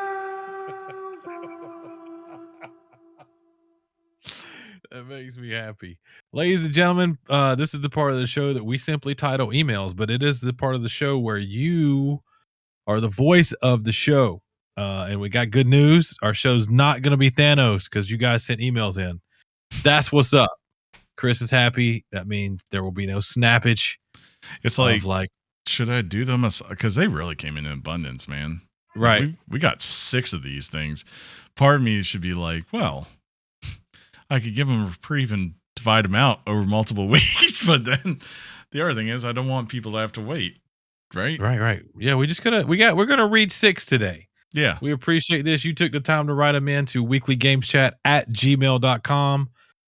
So we're gonna read them. And Chris, if you want to read first, and I'll read another one, then we'll just do that. Okay. All right. Just so you know, guys, just because we got 6 this week, don't think I won't next week. It's a threat. It's a lingering threat now for the rest of your lives. Oh my goodness. Anyways, this first one is from Devin. And he says, thank you guys for the review of Ravenous Devils last week. You're welcome. No, John was excited to talk about that. I was aware of that game before last week's episode convinced me to give it a shot. I have to say, John's favorable view of the game was spot on.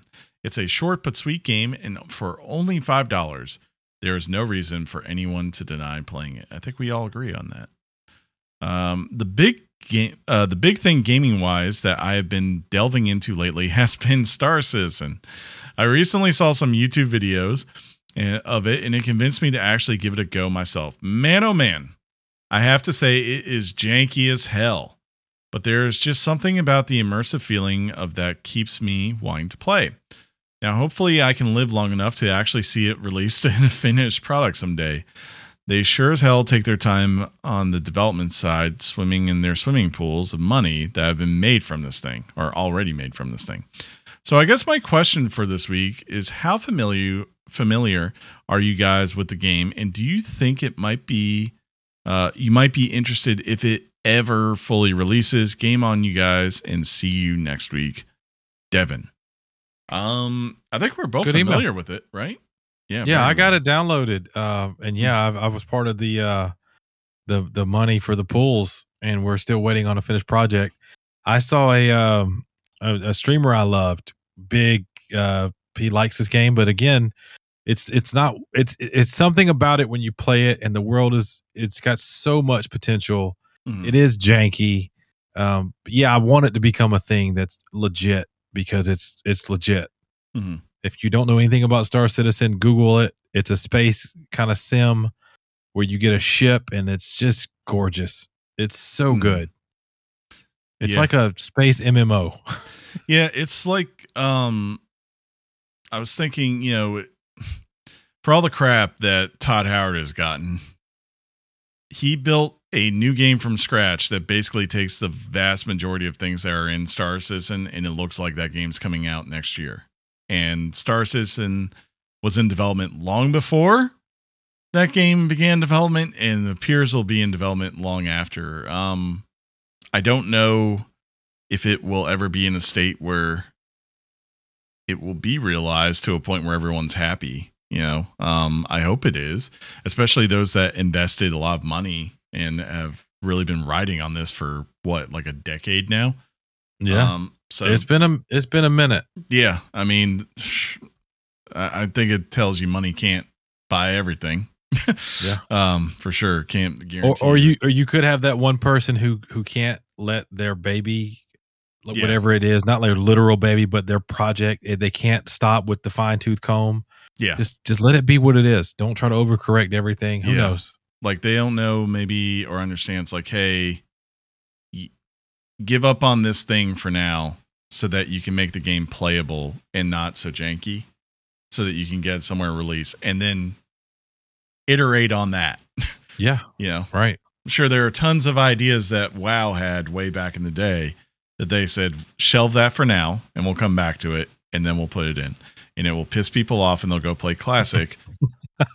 But we'll make a lot of money before that happens. So it's fine. Yeah, it's fine. It's probably fine. It's fine.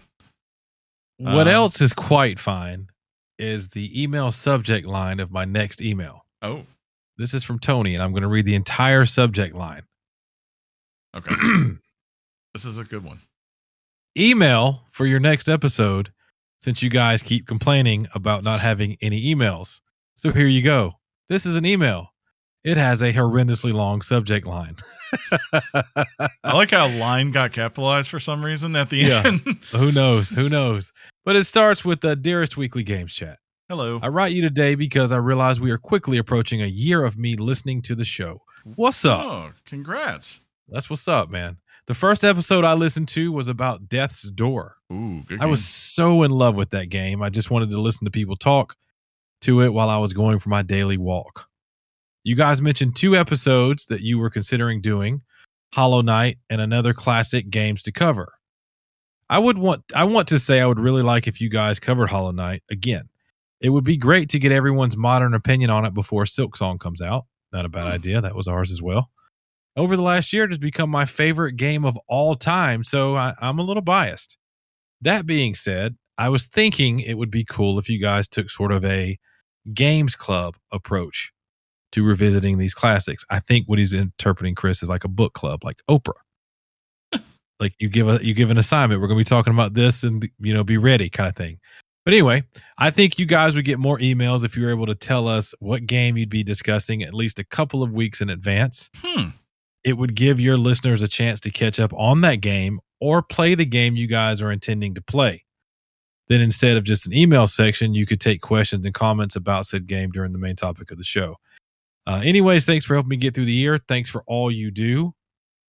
Tony, that's not a bad idea. Our main approach for topics is to kind of introduce just about a game that you may or may not know, tell you what we found out about it. The part where we would maybe tell you a game, that could be something we do. Most likely, Chris is, I think, going to nod his head on this. We probably won't do a Q&A during the main topic per se, just because of the way the format's set up. But those are all really, really good ideas, and you're on to something kind of hot about Hollow Knight, dude.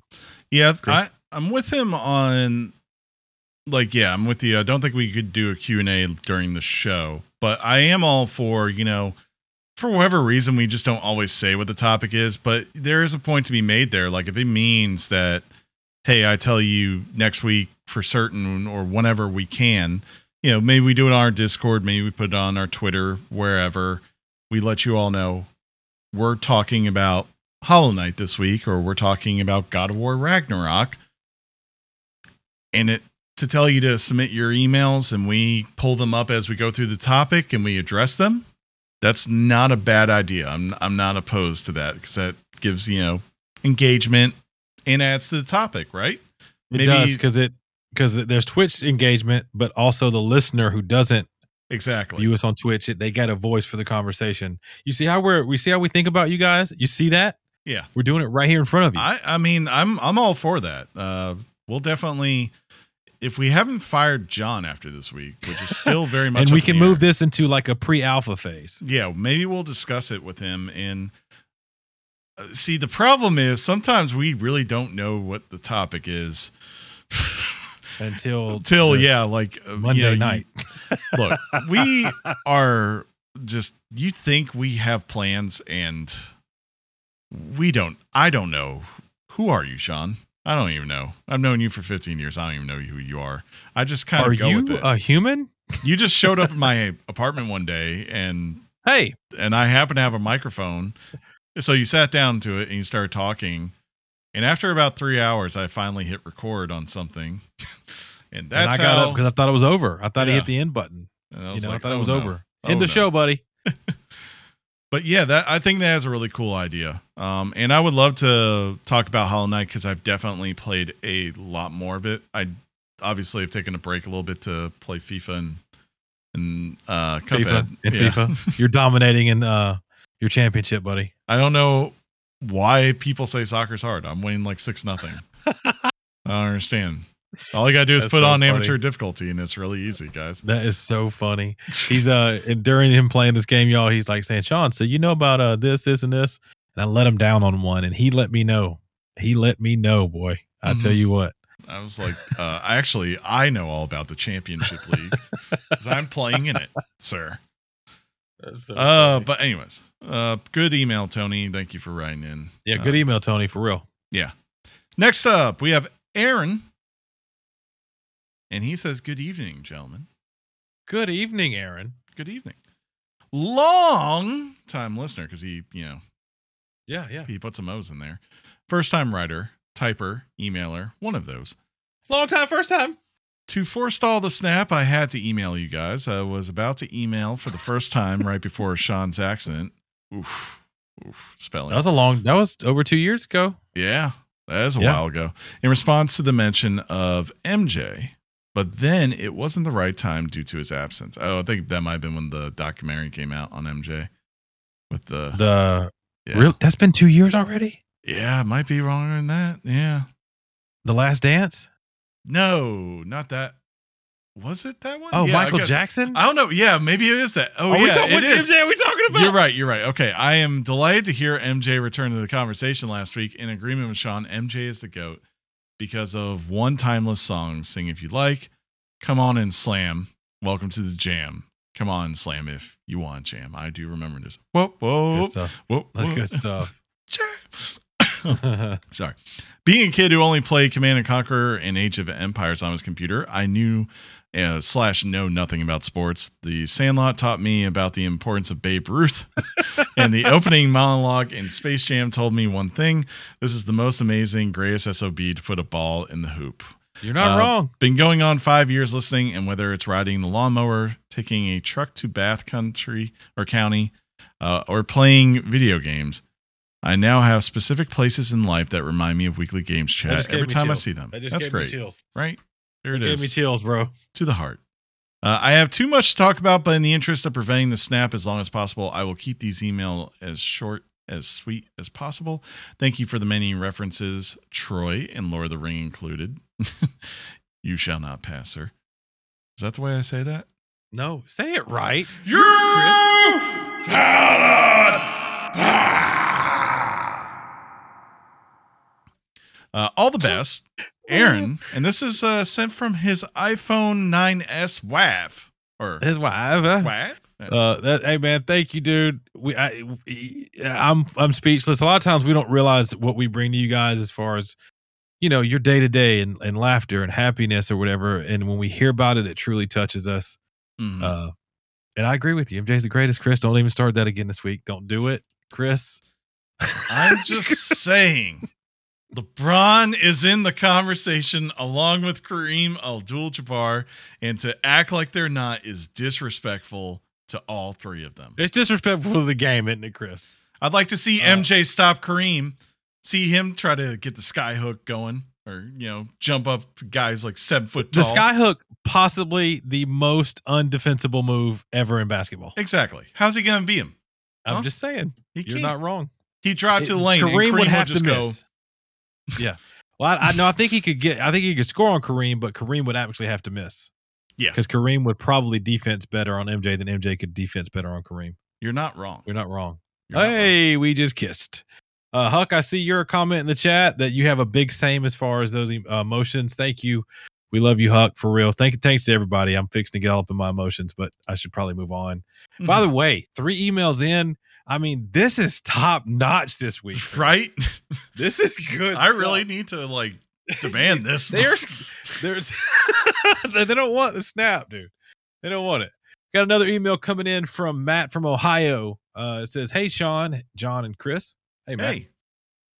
I've been listening since the Valheim episode. Ooh, good episode. Oh, that was fun times, and I love the show. Thank you. I appreciate all your time and energy you put into the show every week. I especially enjoy old man chat and union talk. Yeah, we worried because one person called us out on that.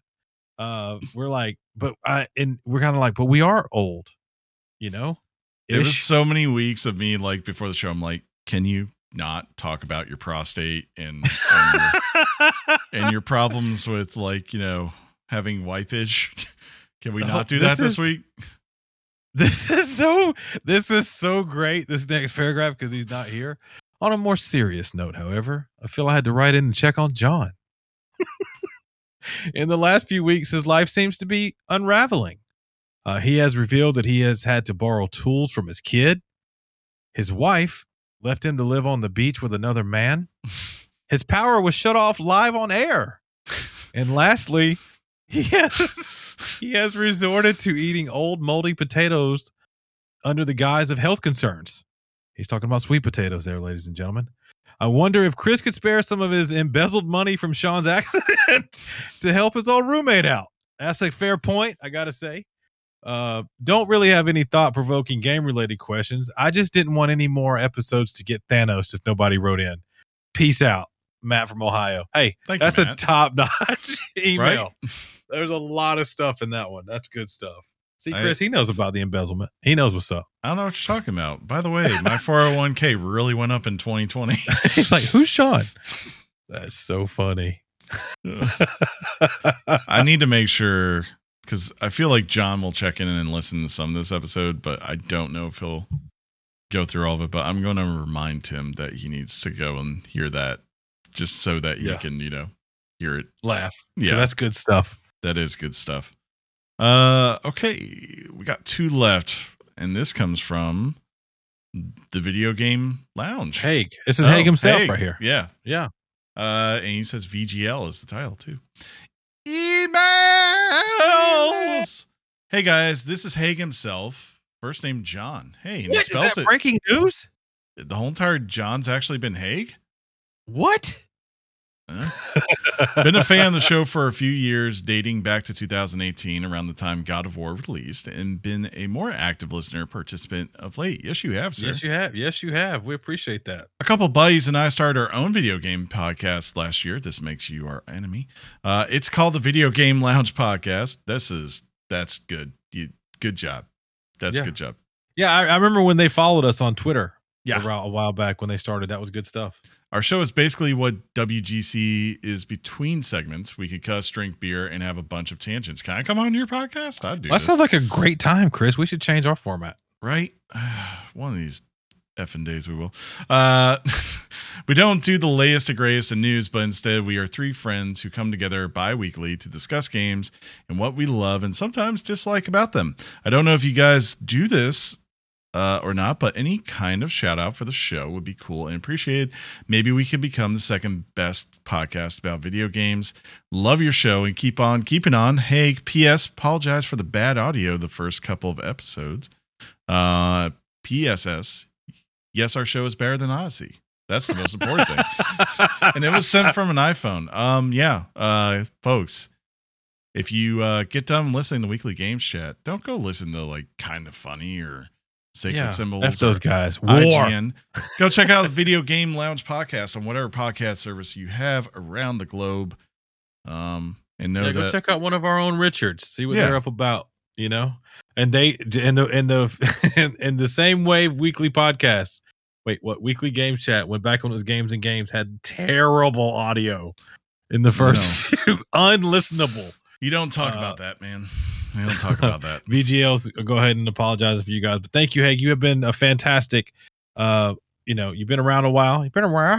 But you've recently brought up, and you have a bit that I recognize, and I immediately made sure pointed out every week. You've kept it going like that Washington State flag on College Game Day, and that is, of course, what is better than Odyssey. You know what I'm saying? And that is that's what's up. Here we go. We are finally on. Our last email is from our friend Juwan. Oh, wow. Hello, all. Is that? Oh, man. Is that the alien from... That's dope. Everything that I'm looking at is dope. That, please don't... or what are those things called? Please don't destroy it? No. Hold up. You're squirreling. He might say it in a minute.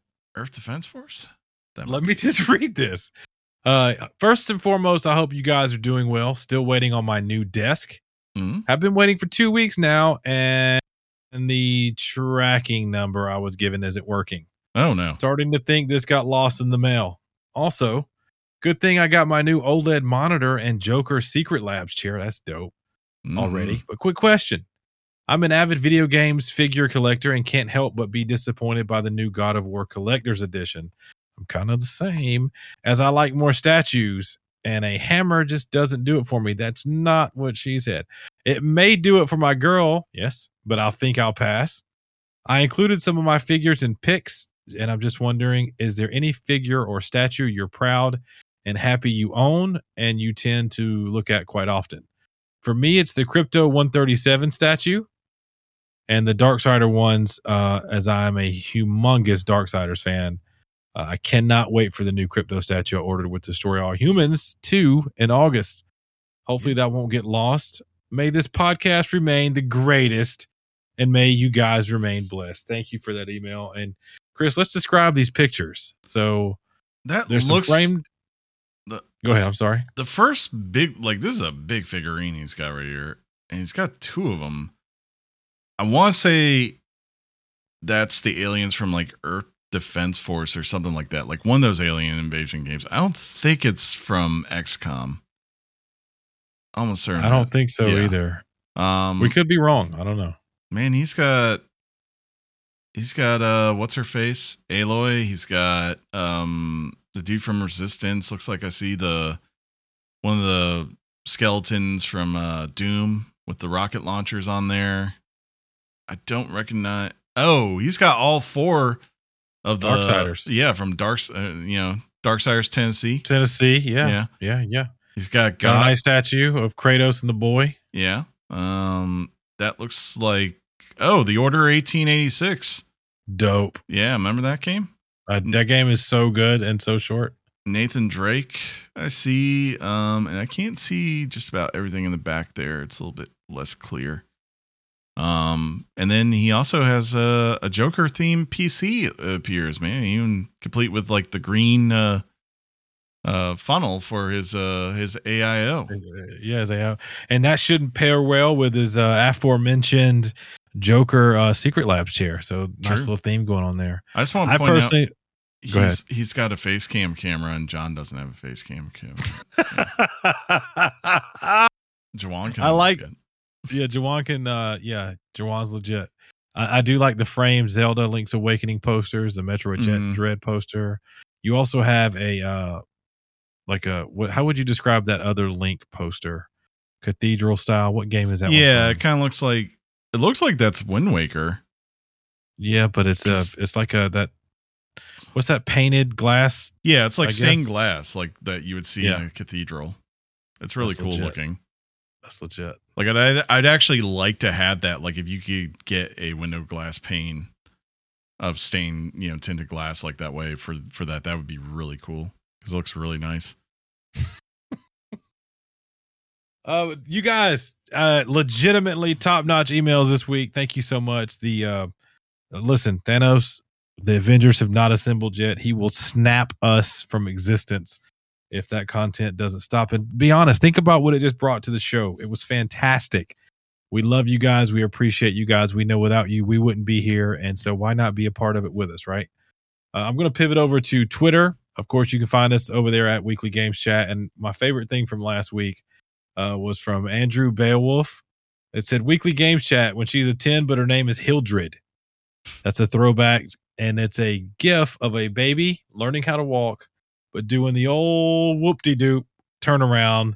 And that ties in perfect to that conversation last week. Because remember, in the Devils game, we talked about she was kind of hot, but her name was like Hildreth or something. It was. And then immediately after the show, that was last week, right? Right. Yeah. We found out that Weekly Games Chat missed out on the announcement that God of War was going to be available. It's fine. Did they not get the email of when we record the show? We have news, right? We have a cutoff for news segments. It's probably fine.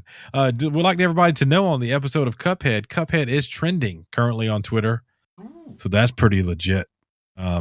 In the last, I don't know what counts as a trending as far as like per hour, but it's saying it's 57, almost 58,000 tweets. Wow. That's of course because we covered the game, Chris. Of course. Let me look. Right. I'm wondering. Wouldn't that be great? No new followers this week. That's fine with us. We know that you guys there's a lot going on in your world. You're outside now. You're not playing video games anymore. You're not on your social. Yeah, you're on your phones. Give us a follow if you want to. That's at Weekly Games Chat. I'm going to pivot to the greatest Discord community in the world as far as Discord communities go, and go to our area under emails. Emails. Let's see what we got in store here. Heg, who we just read the email from Heg, says, I have sent an email. Please don't Thanos it. Sir, as you saw, it was fine. It was good to go. And Punkhead Punkhead sent a gif of Thor looking lost with Rocket the raccoon, and he's just thumbs up, and that's pretty funny. Psycho said, this was today, right before the show started or right at it. After looking around my room, I figured out a question, so I'm throwing it in now. Star Wars and Marvel have huge successes in the games department. Spider-Man, Guardians of the Galaxy, Jedi Fallen Order are the prime examples. My question is this. If you were given the power to pick a Disney IP, this would be animation, live action, or otherwise, to get the AAA single-player narrative-driven game treatment like those I listed, what would you choose? Here's my answer. This is what it is for now. Basically defunct, but Kingdom Keepers book series. While I never read them, the concept is incredible for the video game space. That's a really good question. So I got to think of Disney IPs because I know one's out there. I want to be sure before I say something.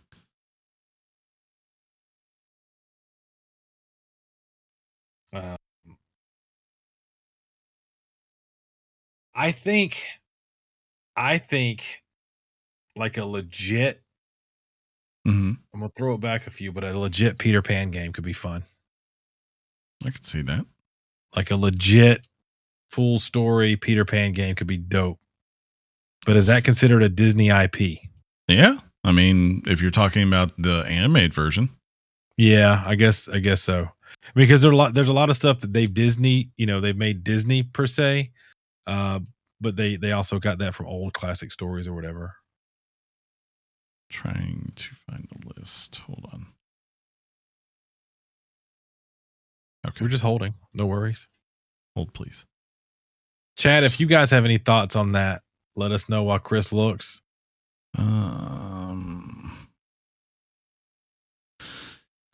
I'm going to go with one actually that is, I believe, already in development, but I would love it. Or I'm excited that it is happening, which is Indiana Jones, man. We haven't had an indie game in a long time. Was it Machine Games is supposedly working on it? I believe they were the studio announced, and you know, that could be a really cool, different type of thing that's out there. Some are ones that are good, like Big Hero 6, and also The Incredibles, man. If you actually had like a true superhero game that was The Incredibles, that would be awesome. I would definitely play that.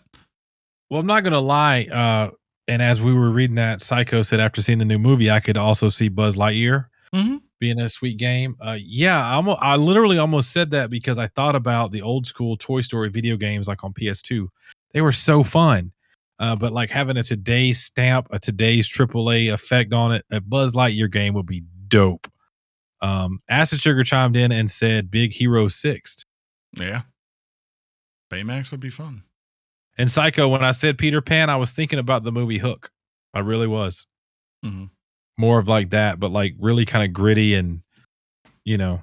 But it's like they own so much. Like, I would take a new Simpsons game, a AAA game, like really makes you feel like you live in that world. I would take I'd take a Goof Troop open world game, or DuckTales or Chip and Dale's, you know, all those things. They could figure out something fun to do with them. That's true. If Psycho says, just bring back Disney Infinity, you know, just bring it back. Sure. That's what's up. Huff said a Rufio spinoff game. That would be crazy. Pirates of the Caribbean, but with Davy Jones or Will's dad. Nice. Mulan would be dope. Yeah, I mean, if you just think about a AAA treatment, right? Like a God of War aesthetic, but like on a Disney game. That'd be nice. We're going to go on to Punkheads. Y'all can keep going in the chat if you want to. Page Master remastered. That's a good. Rescue Rangers. That's what's up. Punkhead says, howdy, fellers. Hey. I've recently been playing an early access game. It's called Vampire Survivors on Steam. It's a pretty decent roguelite pixel-based game. It could be the dark horse in the running for GOTY. It's for $2.99 on Steam. You can't go wrong in seeing what the hype is. You could put it up there with Hades and Dead Cells. A friend bought it for me, and I had read about it, but that was the extent. I have never seen any gameplay, so when I started it, I had no idea what to do or expect. Spoiler alert, all you do is move your character. Try to survive. All the attacks are auto and cooldowns. I really recommend it for anyone that has a few dollars to drop. What I don't recommend playing is Overcooked 2 with a filthy casual. I was looking for some couch co-ops games for me and the girlfriend, and we've been playing Cuphead, Teenage Mutant Ninja Turtles, Mario Kart, It Takes Two, that recent Mario sports game with bowling, badminton, etc. She isn't a gamer, but she enjoys the aspect of gaming with me. Anyway, it was a while playing that game that I learned we don't have the same gaming values. She wants to have, and air quotes right here, folks, fun. Gamers are not fun when there are clear objectives to be met. I'm kidding, but I did have to break up with her. Kidding again. I just won't ever play Overcooked or any other genre like Overcooked again with her. P.S. My girlfriend has a lady, can I say that word? Sure, go for it. Boner. Oh. Yeah, I said it for DJ Haygood's music. Not DJ Haygood himself. Don't get all, Twitter-pated. But when he busts out the 90s and early 2000s jams. Thank you. Punkhead's girlfriend. Wait, what? Here's the deal. Y'all need to download Snipper Clips on the Switch. Snipper Clips. That was an old school original Switch title. It is so much fun to play with your spouse or your friends. Totally not like what because you're right. Overcooked gets crazy. Me and Chris, we had a system going on Overcooked too, didn't we? We did. Yeah, and you need that. You do. I don't think we could do it with John. It would have been bad. I did want to mention Vampire Survivors if anyone wants to check it out and not pay $2.99. It is on Game Pass for PC. So go check it out if you want to. And I'm sorry if Punkhead didn't know that if he has Game Pass. You know they say, Sean, it's the what's that? It's the greatest deal in gaming. It might be. Haig then asked what is Erky, because the spelling by Punkhead said instead of early there was a K there. 2000 jams. I didn't quite know what he meant, but Punkhead was like early Erky, same difference. It's a word. Words, yeah. Early 2000 jams. To be quite honest, they're easy for me to mix. Plus, I think, and I don't mean to ruffle feathers. Ooh. I think at some point in everybody's lifetime, the music they grew up on becomes the better music than the next generation listens to. That always happens. It always happens. And I'm in a point in my life where I feel like the R&B, the rap, the rock, even the country to a degree was better in the 90s and 2000s. I think it's evolved, but I'm not a youth right now. Yeah. And when I do parties and I play music that is trendy and new, it wakes the kids up and they like it, you know? I don't know. Off the top of my head, I can't think of 2000s jams. I mean, I think of like Dr. Dre, Tupac, an artist, Kevin Little, Juvenile. It's just a bunch. Lil Jon, Usher, Genuine. Genuine. Yeah. Kanye. I mean, there's Kanye West. Yeah. Back when his music to me was amazing. But some of the newer Kanye stuff's pretty good too, but not the newest. It's just something you have to understand with music. It's like certain things will be better in that genre. Like I think rock music, right? Like when I think of when we were real young, rock music was probably at its last height, and it had this big heyday in the 80s, 70s, and late 60s, right? And it's still around, like actual true, just straight up rock. It's still out there, but yeah, it's just a lot of it for what it's geared to sell for the most part just doesn't feel anything interesting these days. And that's probably why you don't see kids really, outside of like those who get in the metal and subgenres, like the main rock stuff, they don't really pay attention to as much. They get into other things. And, I could say when we were young, EDM was something that was very much underground and I would hear little snippets from, but now it's obviously more available than ever. And the same with like hip hop, right? There's so many different types of hip hop styles now for people to listen to. So yeah, never think your generation is the best and that music died after you, because I would tell you that everyone that comes after you that listens to the stuff that came after your generation is going to find a lot of things they probably like. And yeah, it just happens. Yeah. It is crazy to see the change of the landscape, the change of how music is. And I don't know. It is fun. And since we're on my DJ stuff, when you guys show up and it's from the podcast, I appreciate it. I'm not trying to tell you to do that, but if you do come, have a good time.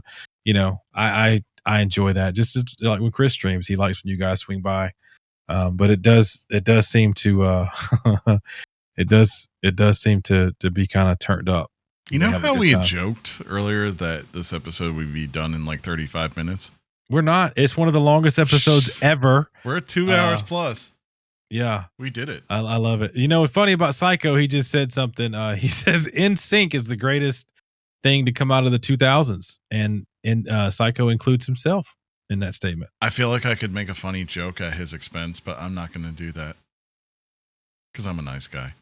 And who was it? Punkhead. Huck just said if you're looking for a game with the girlfriend, maybe try passing the controller back and forth. That's an old school move right there. I like that. When we'd play Mario and I would hand the controller to like Bobby Joe. But Huck says play Until Dawn. And so there you go. But ladies and gentlemen, speaking of there you go, this has been episode 364. We talked about Cuphead and the delicious last course. Wherever you download this episode, please leave us a review and tell your friends about it. It helps the community grow and we get more Richards, and that's a good thing. You know what I'm saying? Wherever you if you want to write the show an email, you can do that to weeklygameschat@gmail.com. We are on Twitter @weeklygameschat.com, and of course you can find our Discord, which is amazing. We can't look to John right now, and we cannot tell him, game on, Chris. But I can look at you and I can say game on. Game on, Sean, and game on, John, wherever you are. Peace out, everybody. Yep. John would say thug life. Yep. But I'm just going to say, your mouse box!